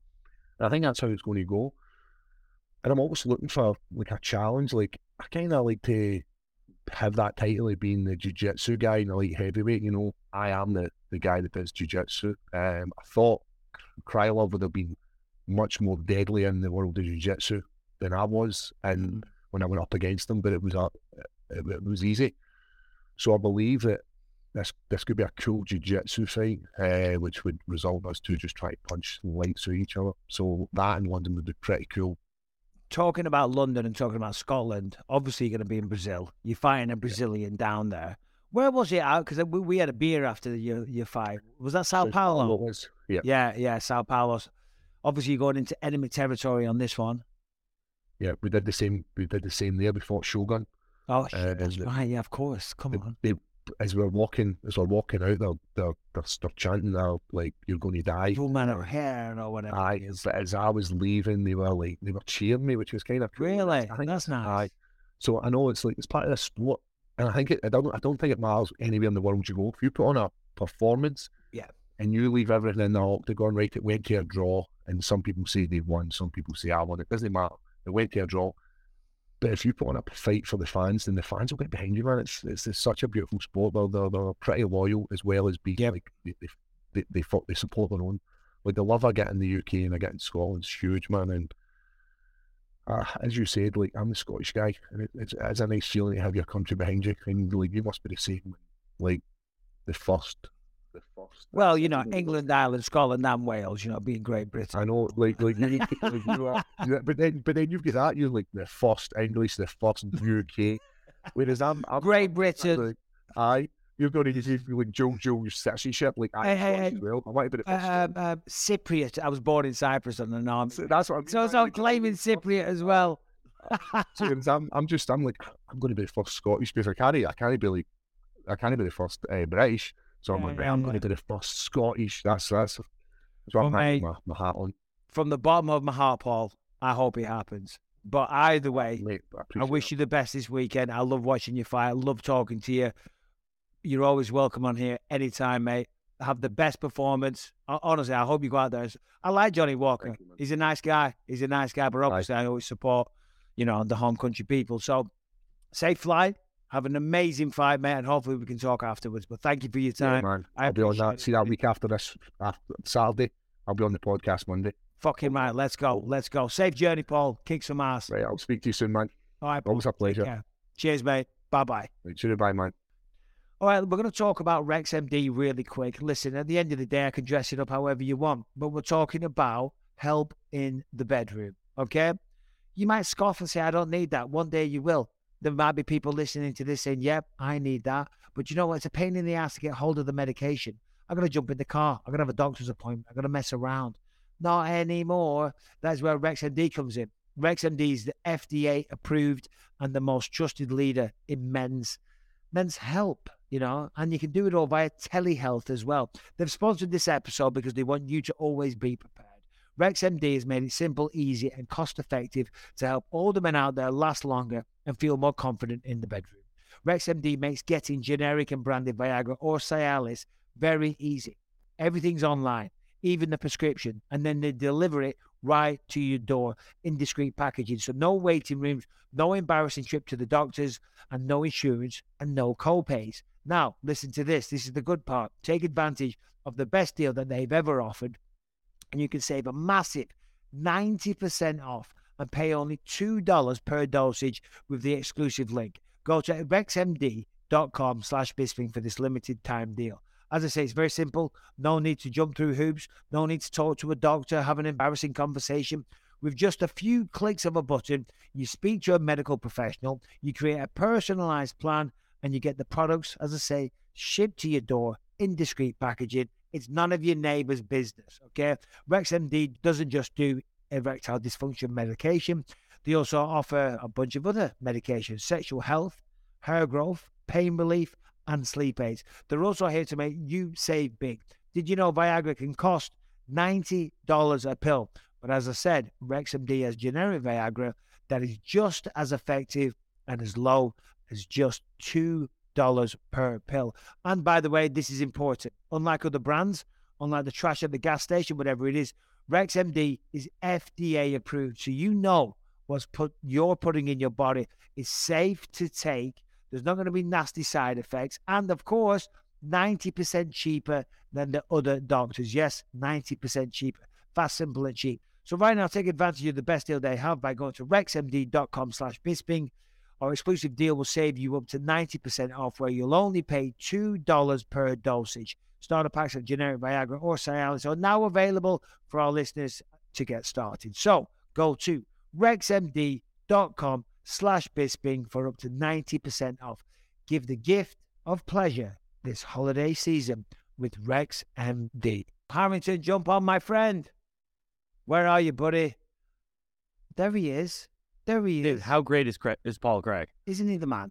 He's the best. Honestly, like, he's just a class act. Just a class act. But I'm fine. But I'm thinking, like, the believers in America, like, what is he saying? I understand him perfectly, but first of all, it was Leon. How good was Leon? Dude, Incredible. This is a great Believe in Me podcast. Let me just say that. Well, I should bloody well think so. We've got two fantastic guests. Anthony Lionheart Smith is not here because he's training for a fight as well. He's going to go down to Brazil. He was going to try and make it on, but I said, you know what? Focus on the fight. That's the important thing right now. We can sit around and do podcasts any time.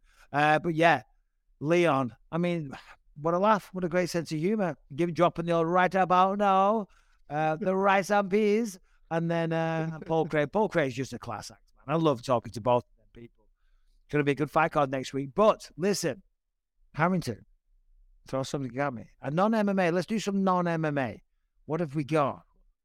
Okay. There's one story in particular that you've got to start with. I don't know how we haven't spoken about this yet.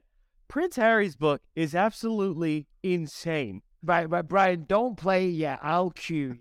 And anyone that's not got their head buried under a stone, is that the expression? Yeah. Anyway, anyone that's not dead must have seen this and heard this by now. But what is he doing, right? Without sounding like an asshole, I'm the only person here that's done a book, right? I did a book. I've done things in my life that could be classed as sensationalized. I don't put them in the book to sell them. I'm from a working class town. I am not the prince of goddamn England, right? Yes, I had my first ever sexual experience. Didn't put it in the book because we've all been laid, hopefully, or you will be at some point. You know, yes, I remember it vaguely, very well, very excited I was. Didn't put that in my book. There was a lot of things. There was a lot of kickoffs in our house. My mum and dad going at each other, me getting battered every day. Didn't put that stuff in the book because, you know, I'm not going to throw my mum and dad under a bus. But me and my brothers, they used to kick the shit out of me. I'd have a go back. Again, didn't put that stuff in the book because don't wanna shame them. But that was in the army. What about your extensive body count? My body count? Yeah. The amount of people you've killed. Oh, yeah. The book? Exactly. He went in the army. He's talking about killing 25 Taliban. Do you know what I mean? You don't do that. I think there's like an unwritten code. Like my dad was in the forces. He was a sniper. He was in the conflict in Northern Ireland and the Falklands War, you know? And I think he's alluded to that maybe he did have to pull the trigger and use that a few times. But, you know, he doesn't shout it from the rooftops. Certainly doesn't put it in the book. And not the smallest thing to do. Say, I killed 25 Taliban fighters. But I don't do any of that because it's just not good taste, right? He's the Prince of fucking England. Have a bit of shame about yourself. But this one, and by the way, it is National Kiss a Ginger Day. So I think I'm the closest one to a ginger here looking at my beard. But this one, I was on Instagram and I saw this and I could not believe this. Brian, please, for the love of God. And then feel free to chime in, Brian, because we haven't seen you on the show today yet. The believers love you. Oscillating between extremely sensitive and borderline traumatized. The last place I wanted to be was Frostnipistan. I'd been trying some home remedies, including one recommended by a friend. She'd urged me to apply Elizabeth Arden cream. My mum used that on her lips. You want me to put that on my todger? It works, Harry, trust me. I found a tube, and the minute I opened it, the smell transported me through time. I felt as if my mother was right there in the room, and I took a smidge and applied it down there. My penis was oscillating between... What is he doing? Number one, his mother, the great Lady Diana, Princess Diana, who's, as we know, she's not with us anymore. He's going to like her, and he's going to bring her up in the same sentence of sticking Elizabeth Arden cream on his cock. This is the weirdest, most psychologically damaged thing I've ever heard anybody say out loud. On his todger, Brian. It's wild. What is he doing? I know he's trying to sell books. He doesn't need the money. Him and Meghan Markle, shame on them both, right? I'm just going to say, shame on them both. Didn't they get kicked out of the royal family? Or aren't they like excommunicated? No. They're still part of it. And, you know, to be fair, you know, they're just not rising to it. They're just not commenting on any of it, you know. It's talk about bringing embarrassment. I mean, what is he doing? Talking about, why would you put that story in your book? You've got enough stuff to talk about. You're going to talk about sticking Elizabeth Arden cream, which my mother used to use. All of a sudden, all I could think about was my mother. So I stuck it on down there on the todger. Yeah. What is he talking about anyway? Why did he need to put cream on his cock? Dude, why is he doing the reading of his own audiobook and accepting this? Like saying these words out loud into a microphone in a setup very similar to where I'm at now. I'm not emailing that to you, period. They're royal people, dude. They don't understand the regular nuance of social interaction. He's just like, yeah, frostbite on my dick, so I put my mom's face cream on it. This is like the weirdest, most Freudian thing I've ever heard. It's just bizarre. It's just bizarre. But I'm just waiting for Brian to bring up Jeffrey Epstein and the roster of the island. I mean, you all know about it, you know? You just, every episode is like, boom, there comes Brian. Oh, dear. I saw it yesterday. I was just like, what is he doing? He's out of his goddamn mind, but still, thought we'd have a bit of comedy relief with that one.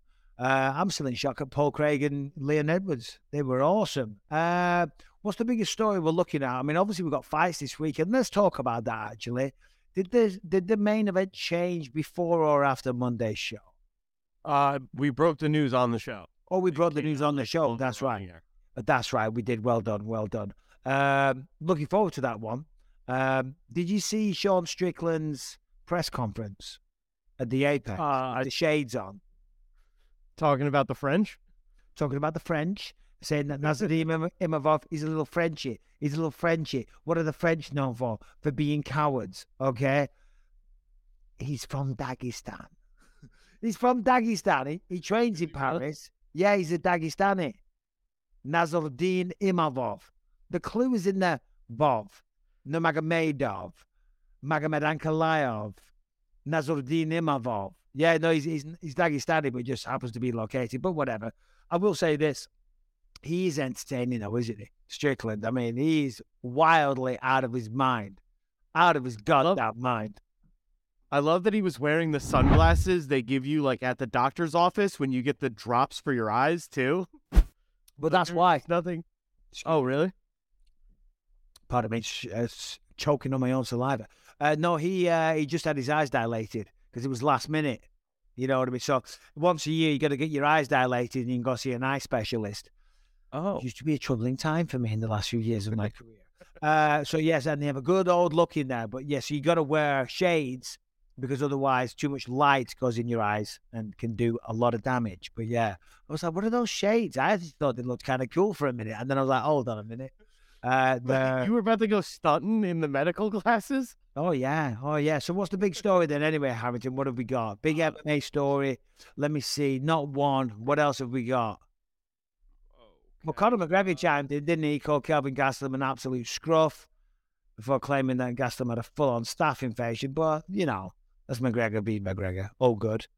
What else? Right. And Gastelum, for his sake, did respond and said, you know, this must just be the roids and the coke kicking in. So. Oh, is that what he said? Because I saw, you know, and this pisses me off. You know, these days, you click on a story, right? And it's all bloody ads or whatever. And then you have to click continue so it takes you to a next page and stuff like that. Right. I was like, I can't be arsed. So I never got to see it. So he said, that's full on, this is McGregor. That's full on staph infection all over his fucking face. A fucking whole OMG. And it's his second time to attempt to enter a competition like this. What the F? Clean your mats, wash yourself, effing go to the doctor. Scruff. So then he said, relax, you little leprechaun. The coke and the steroids are kicking in. Well, the leprechaun, no marks for originality on that one. But the coke and the steroids, wild accusations. I mean, yeah, fair play. He's allowed to respond. Accusations. Pardon me? I said accusations. Like, you know, like we don't all have eyes. What do you mean? I mean, to call it accusations, to watch a man who I watched fight at 145 pounds, now walking around at a clean 210, and to tell me that there's nothing. I think needles. Come on. I think we all know. The truth. Diego Sanchez. Tell me about Bryce Mitchell. What's he going on about? So Bryce Mitchell came out and he had like an issue with Alexander Volkanovski's recent slate of opponents. He said, I'm tired of him talking about there's no other contenders. He ain't fighting the toughest mother effers. So what's up with him? He's getting the easiest effing fights. These contenders are taking each other out. That's what's going on. He's getting paid 100 times what I get paid to fight mother effers that aren't even hard as the mother effer I'm fighting. That's what's going on. So Alexander Volkanovski, he wants to fight an easy contender right here. Somebody he can just beat up and get paid easy money. Hey, come on, buddy. I'm easy money. He also believes the earth is flat. So, like, his judgment is weird. You know what I mean? You should have done it in the accent, Harrington. You should have, like, what does he say? What is it? That Volkanovski, like, he want that easy contender, right? Right here, number one contender. Y'all want that easy fight? Y'all want that easy money? Y'all getting paid 100 times what I get paid? Right here. That's easy money in Arkansas. Yeah, it's Arkansas. Easy money. He's in Lincoln, Nebraska with Anthony. I think that's why I say Arkansas. No, look, listen. I mean, Bryce Mitchell, I love what he brings to the octagon. He's a hell of a fighter. He's incredible. The reality is last time at the office was not good. Okay? He got handled. The flu, of course, that's what he's saying. He's saying he had the flu. And I get that. Maybe he was sick. Maybe he wasn't. But even take him at his word, I believe him. You know, I don't think he's going to come out and make up a complete thing like that. You never know. Some people would. But I don't think he is, you know, because he didn't look himself. You know, I mean, don't get me wrong, Ilia Topuria is good. But Bryce Mitchell had nothing. Now, sometimes you do have a bad night at the office. However, the point is, regardless, he got beat. So right now he's at the back of the queue. He's at the goddamn back of the queue. So what the hell is he talking about? And Volkanovski, you can't knock up Volkanovski for what he's done. Max Holloway took him out in style. Chang Sun Jung. Who else? Brian Ortega. I mean, he's fighting all the top boys. You know, you cannot, you know, make those kind of accusations against. But he does have a point that the top contenders at featherweight have been, like, literally just eating each other like piranhas, stopping them from getting to the top. That's how you end up in a situation where Max Holloway fights for the title or has 3 title fights against Volkanovski inside of 18 months or whatever it was. Yeah, but no. Volkanovski's been fighting the top guys. I mean, listen, the fight with Holloway, the thing is, and I get his point, he's probably a little frustrated. I mean, yeah, here it is, Volkanovski, Holloway, Chang Sun Jung, Brian Ortega, Max Holloway, Jose Aldo, Chad Mendes, Darren, we're going way back now. He's been fighting the top guys. The problem for him, he's probably frustrated that there was 3 Max Holloway fights, but everybody wanted to see them, and people thought Holloway won the second one, so they had to do it again. You know what I mean? You had to do the trilogy. By the way, if you like trilogies, I did a video on my YouTube channel of all the trilogies in the UFC. Go check it out. Anyway, Jake Shields, as we know, former welterweight title challenger, recently got into a little skirmish with Mike Jackson at the PI. What is Mike Jackson going on about now? So Mike Jackson, he's been cut from the UFC, right? Like, why did he get cut? Do we know? He says it's completely unrelated. I mean, realistically, it's because he went 1-2 with one no contest over the course of his UFC career, and he's 37 years old. So, I mean, you know, no, I'm not besmirching him by his stretch of imagination. No, for sure. But reality is, you know what I mean? He wasn't having a particularly good run. He's 37 years old. He's one of the lighter weight classes. He wasn't setting the world on fire. He's not hyping up everybody to buy pay-per-views. You know, it's a tough business decision, but that's the way the cookie crumbles. There is a silver lining, though. Now that he's no longer under contract with the UFC and risking losing anything, Mike Jackson is ready to settle the score with Jake Shields via boxing match at his gym in Houston. I've never heard something so stupid in my entire life. Never heard something so stupid. A boxing match. Jake Shields took you down, got on top of you. You begged people to get him off you. Begged people. You should be embarrassed. Stay off social media for good. You should be bloody embarrassed. I mean, that's a fool going on about boxing matches. Go on. So Jake Shields is like, look, I will do it. I will fly to Houston and I'll box you. But I talked to your coach, and your own coach is like, yeah, there's no way he's showing up for that. Like, that's not happening. Serious. So do you think he's just trying to get him to fly out to Houston to waste his time and not show up again? That would be an extremely gigantic bitch move. Oh my God. Well, anyway, he's cut from the UFC. I mean, I don't really particularly know the guy. He only had 3 fights. He was brought in to fight CM Punk, right? So I'm not overly familiar, but well, whatever. Moving on from that one. This weekend, what do you think? Imavov and Strickland, though. What do you reckon, Harrington? Who takes it? I mean, Sean Strickland is probably going to be paying for those words, if I had to guess. I mean, you think so? You're letting a grappler right? Like a really, like, you know, like you just said, he's got his last name ends in a vowel and a V. You're talking smack about this guy quitting? I don't know. I think he might just wrestle you to death. Well, yeah, he's on a 3-fight win streak as well, and against good opposition.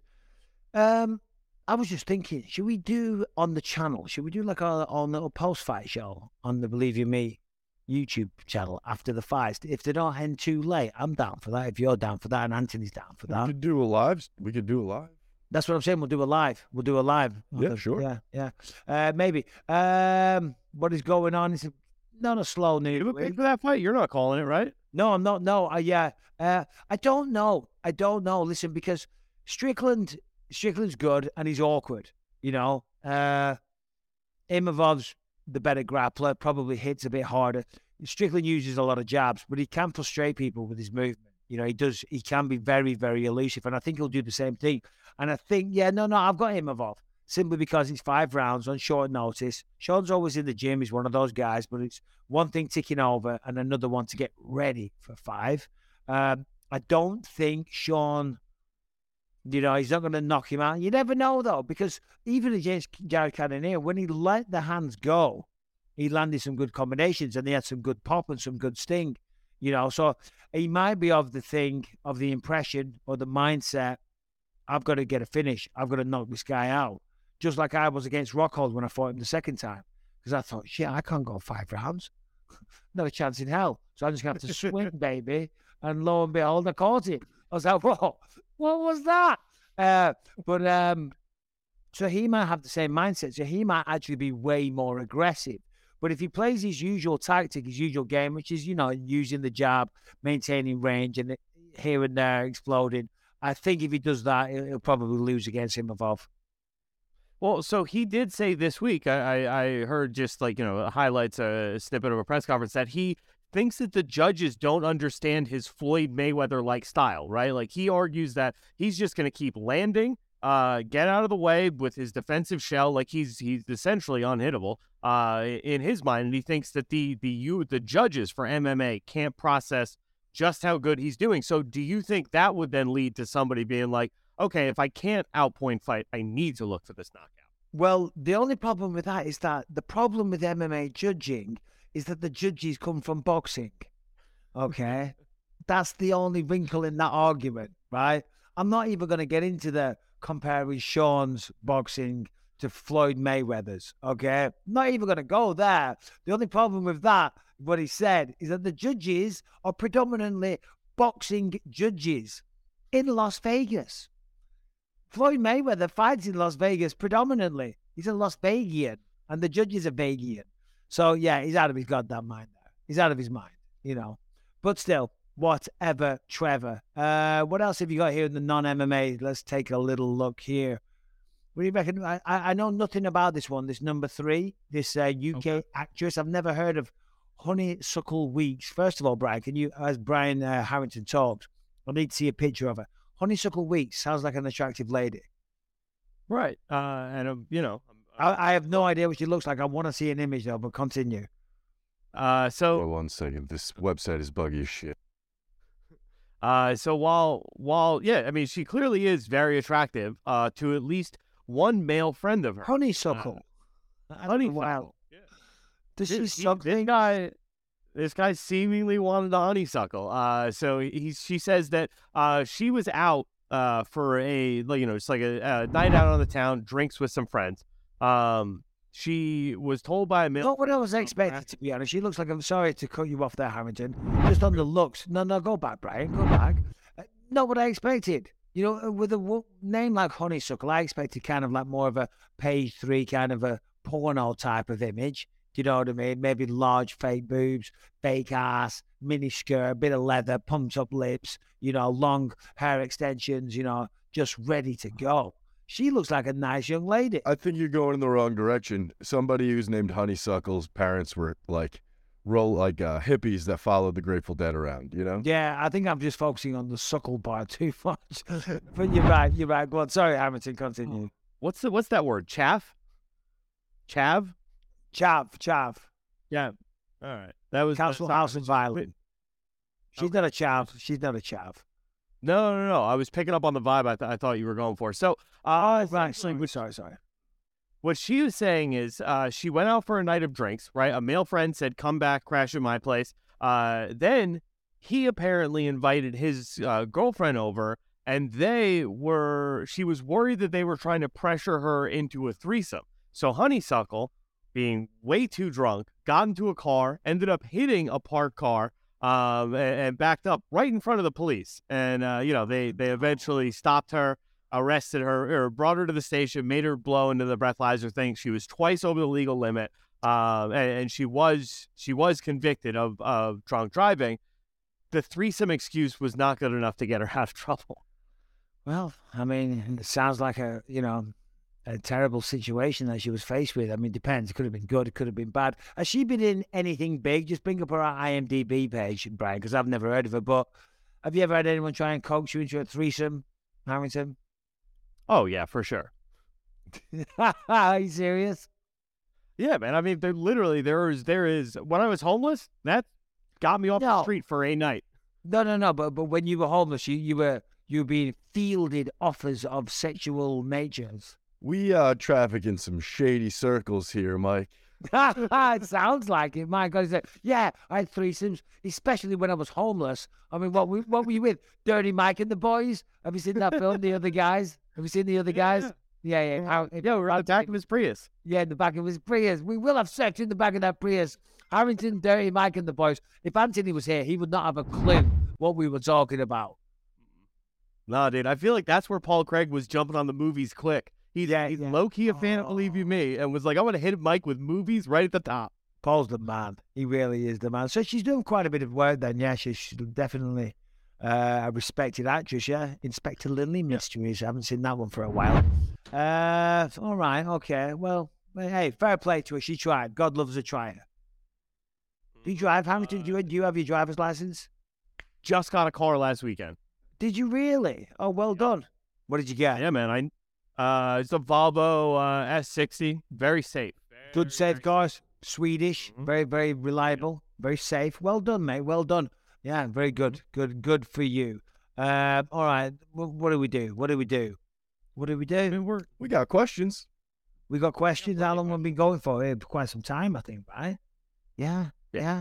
Because there's not a lot to talk about. Right, and I'll say this as well, and stay on the screen.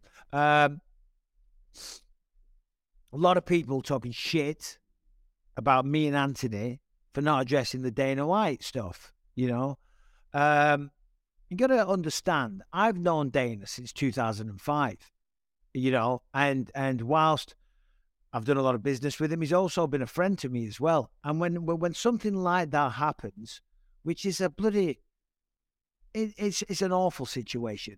And of course, he's not right, and there's no excuses for it. And he said that himself. He's already come out and condemned himself, you know. So I agree with what he said. But also the fact is that I have a personal relationship with the guy, and that doesn't stop when he goes home. He has a wife, he has children. I'm not going to talk about that stuff. And like it was the same when Chael Sonnen had that thing. I didn't talk about Chael Sonnen because everyone was like, "Oh, you talk about everything. You don't talk about that." No, if it's somebody I know personally and it involves their family, then I'm not going to talk about it. But Dana was talking about it at length again yesterday. So I thought, all right, well, maybe I can say that. You know, no one's happy about that situation. He's certainly not, you know, and the whole thing is just massively regrettable, isn't it? Let's be honest. You know what I mean? So anyway, so I just thought I'd address that because I see you all, you know. What do you want me to do? What do you want? He's already said it as, you know, as well as anyone can say it, to be quite frank. But anyway, on a lighter note, Harrington, you were going to say something, or was it just a lead into the questions? I don't remember. I genuinely don't remember. I didn't know it was ever going to be. Look, as soon as you were like, "Yeah, we're talking about the Dana thing," we're not talking about the Dana thing because. And here's another thing. Everyone said that I cut you off the other day because I did when Anik was on. I shout out John Anik. Wasn't he awesome on Monday? Anik was incredible. Anik was awesome. Oh, well, exactly. Yeah, everyone was like, and even Rebecca said, "How come John Anik always talks in his commentator voice?" because when I'm talking, I just talk like this, and when I'm commentating, I accentuate it a little bit. You know what I mean? My broadcasting voice. But John, yeah, he's like he's a professional, and what a guy! It was fantastic. But here was the thing, because I throw a few little links here and there. Oh, maybe talk about this, maybe talk about that. And we had that thing about the person that identifies now as a woman and blah blah blah blah blah. And that was for me and Anthony to have a laugh with. Me and Anthony, do you know what I mean? Because me and Anthony are very comfortable with one another, right? And we can have a laugh with it.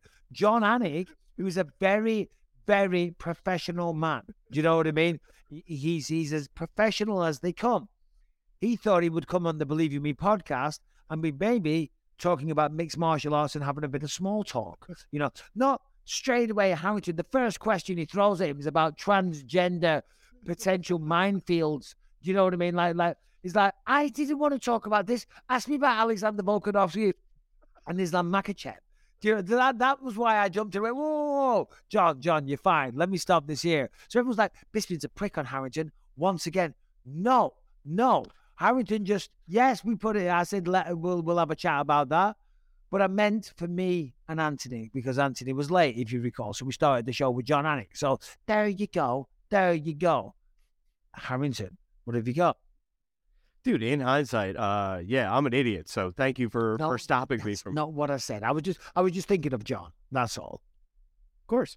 All right. If you are enjoying this podcast on iTunes, Spotify, or wherever you find podcasts, make sure that you subscribe on there. Leave a 5-star rating, positive review. It really helps us out.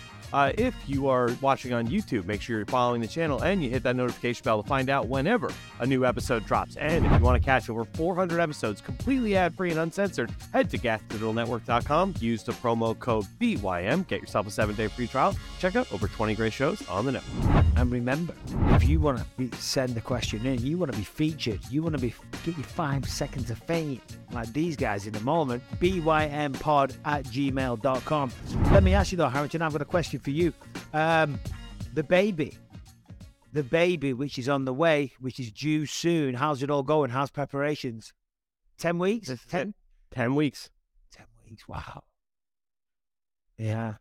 And again, apologies, boy or girl? Girl. Name not decided and not unveiling. No, I think we got it. I'm good with it. What's the name? Aura Jane. Aura. That's good. I like that. Aura. Got a nice aura about it. Yeah. Oh, Aura Jane.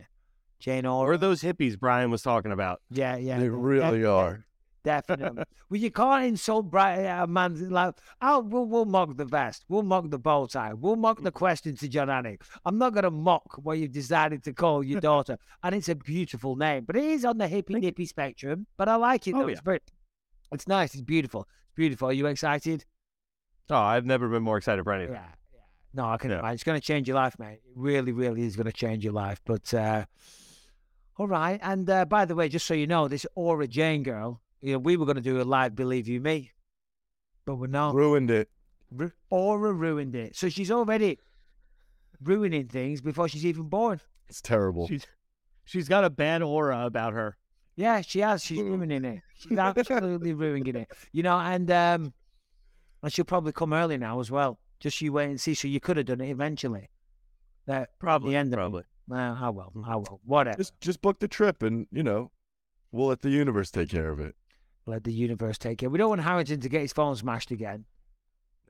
No. I'm good. We don't want that. Brian, what have we got question-wise? All right. So this first one here we have from Harley Beachy. Harley Beachy. Hey, Believe You Me crew. It's Harley here. I'm an Australian who's currently traveling through Europe. So I'm coming to you guys from Tallinn, Estonia. Just a quick question, because I just got done listening to you guys talk to the GOAT, Jon Anik. I am a young guy who would love to get into the UFC or just MMA in general as a commentator/analyst. That is my absolute dream. And I have started a little passion project in the form of a podcast. I'm not going to sell it on here, so I'm not going to plug it. But I was just wondering, do any of you guys, and this is also directed at Brian and Harrington, because I know they literally work in this industry. Is there something more I should be doing? Should I be doing a sports broadcasting degree? Should I be working on promoting the podcast even more? Get on Instagram. What's the best way to do this? Love the show, guys. And Bisping, leave Harrington alone. He does a great job. Okay, leave him alone. I always say Harrington does a great job. I'm always blowing smoke up your ass. I'm always sending nice text messages. Always give a nice little debrief. Always say well done. You know, it's got a little bit of banter, and you guys obviously haven't got a sense of fucking humour. I was going to give you some good advice there, but once again, Bisping's a prick. Harrington's awesome. It's Anthony Smith's show. When is Bisping going to fuck off? There wouldn't be a show, okay? There wouldn't fucking be a show. To answer the question, let me see. Well, first of all, you should have plugged your podcast, mate. You should have done that because, you know, you should have. The little things like that, you know what I mean? You got to get your name out there, mate. But what he mentioned there, obviously, if that is your dream and that's what you want to do, then obviously you want to do as much training as possible.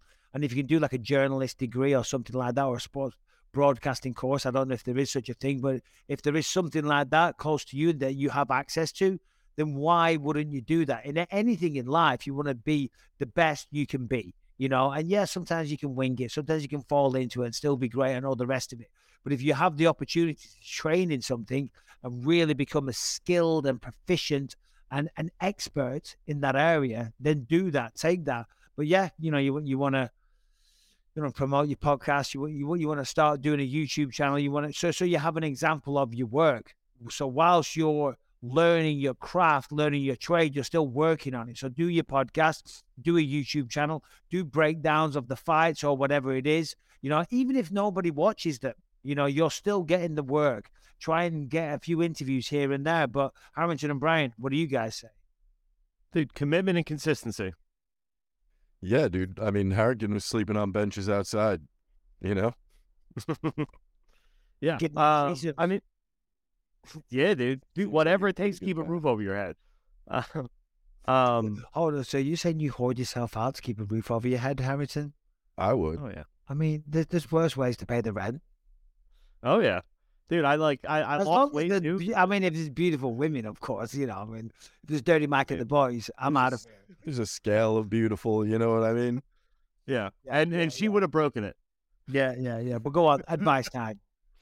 No, I mean, dude, I've said many times before, I want to work. I've always wanted to work in this industry, right? Like 7-8 years ago, like I just got a wild hair in my ass. It was like, this is what I want to be doing more than anything in the world. I put in.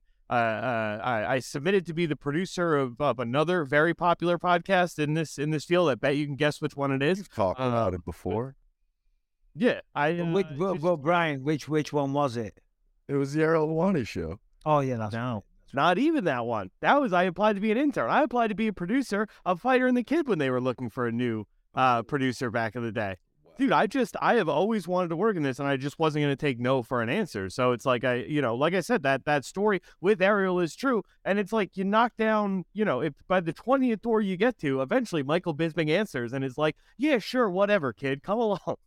Yeah, I was but it's, to be fair, you can thank Lewis for that one. I didn't know you from Adam. I do every day.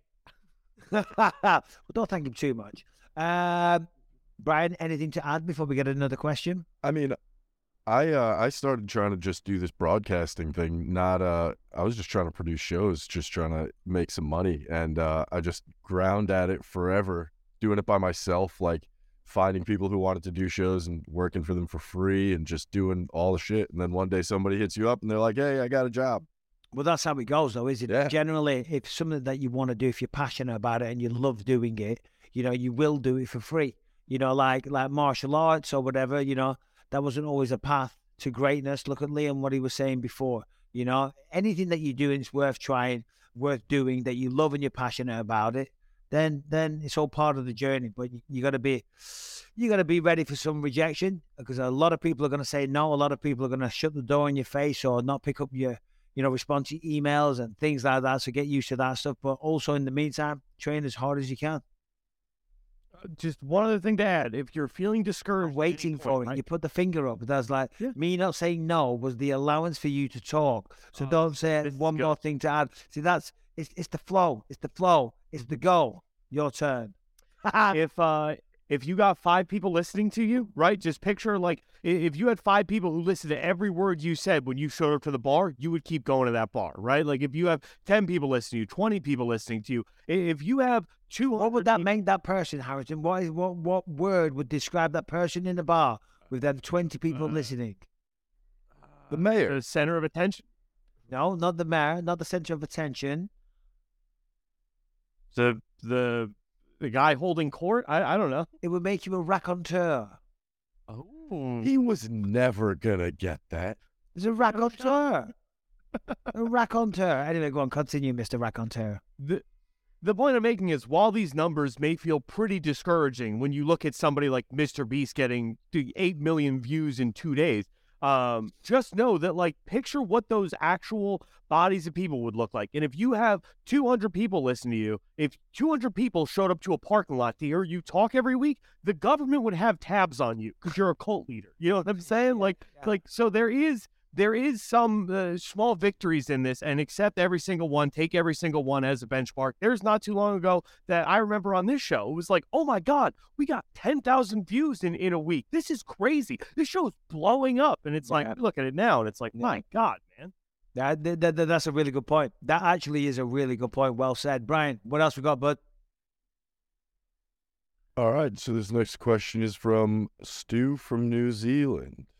Stu from New. Hey there, believe you me, Stuart here, originally from the UK, but now living over in New Zealand, with a question for Anthony and Michael. Back in my younger days, I did some pretty sweet Kung Fu classes in North Wales, and we had a cool like silk sash instead of a belt. One day when I went into the dojo or school hall, I was told in all seriousness that because I'd put my sash on the left instead of the right, I was actually looking for a fight to the death.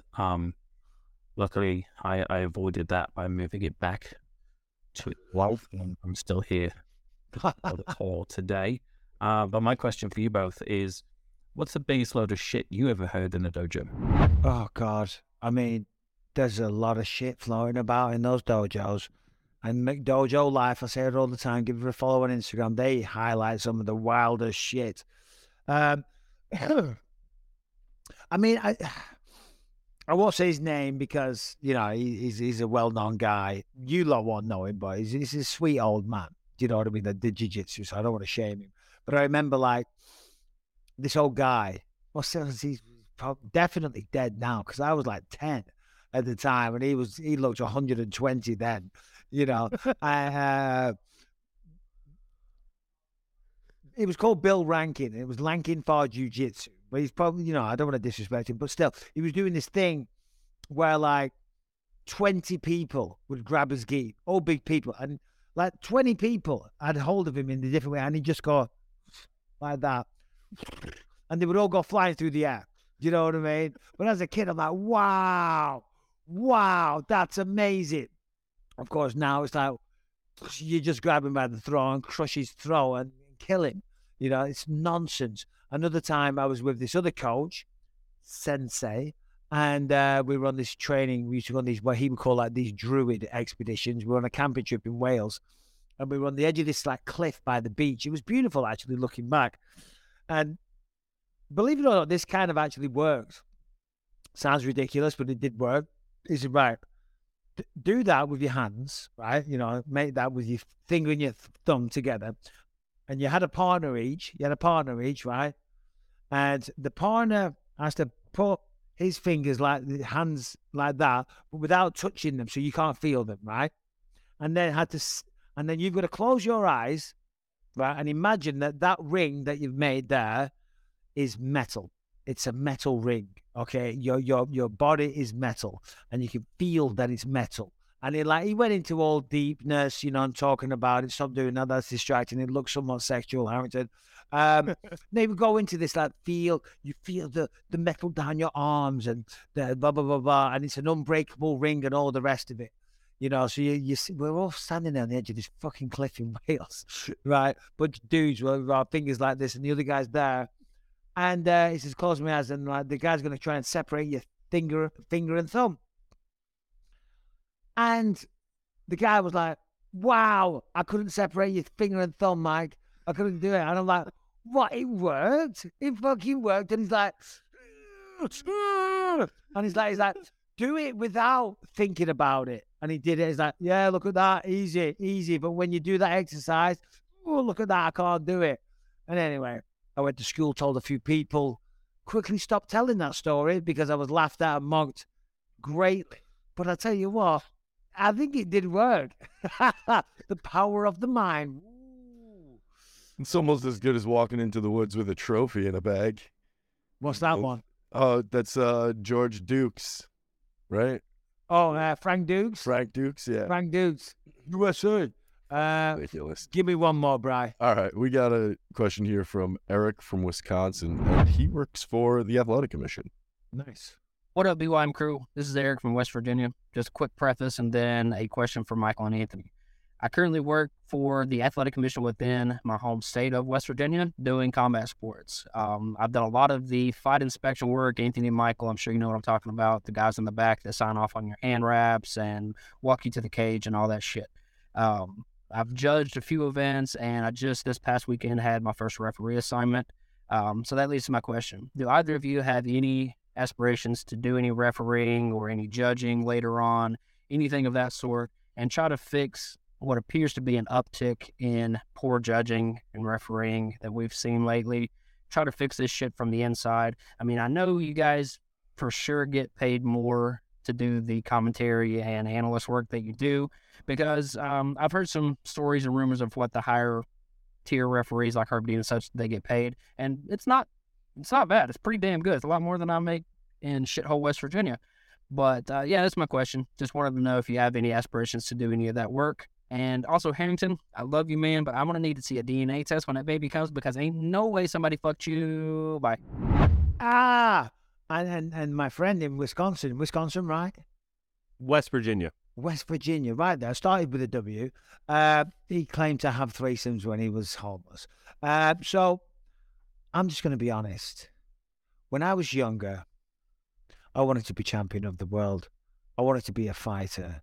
I never sat there and said, I want to be the referee. Do you know what I mean? Never wanted to be the referee. Do you know what I'm saying? And don't get me wrong, there's nothing wrong with that, of course. So what I'm trying to do is just in a humorous way answer the question. The answer is no, I've never thought about being a judge or a referee. I love what I do. When I was fighting, I never imagined a world or a living or a career outside of fighting. I love what I do. I love calling the fights. Love it. So no, that doesn't enter my mind for a second. I would love to call the fights. And if you don't like my voice or what I do, unlucky Kentucky, because I'm hoping to do this until the day I die. You know what I mean? I want to be, who's that old one from boxing? You know, like the Larry something, but whatever. Larry Merchant. I want to do this till I'm 60 or 70 if possible. Never want to referee a fight. Refereeing a fight is a very, very tough job. Very tough job. Judging is as well. Judging isn't easy, you know. It isn't easy, and then they get a lot of shit. I don't think anyone's doing it maliciously, getting things wrong. There has been an uptick in bullshit decisions lately, but yeah. No, but to answer your question, no. I don't want to. I want to fucking commentate till the day I die. Because it does pay. I don't have a comment. It pays really good. Dude, that rules. And obviously, I think anybody is taking that gig. But I do think, like, as a fan of the sport, I was telling, my wife a bit ago, like, I'm thinking about it, just going and judging some fights on the regional scene. I bet I can do better than some of these, like, boxing judges that they're making take these crappy MMA fights. Like, what's the downside? I'm listening to you. I'm just bringing this up for a reason. Want to make a call? Get me on with Nevada State Athletic Commission, dude. I'm in. I'll start judging some fights. Idiots. MMA. Isn't that? Idiot MMA. That's me. That's what I'm in your phone under. No. I've got we went to, we had that rules meeting, didn't we? That seminar. And so I took notes. There was a lot of notes. There's a lot of stuff. It's way more complicated than what you think. But you should do that, Harrington. You should do that. Yeah. And I should go eat, because it's 2:00 in the afternoon. That's 5:00 for you on the West Coast, and God knows wherever else you are in the world. 10 p.m. in the UK, Greenwich Mean Time. I haven't eaten a thing, intermittent fasting. I haven't drank a thing all week either.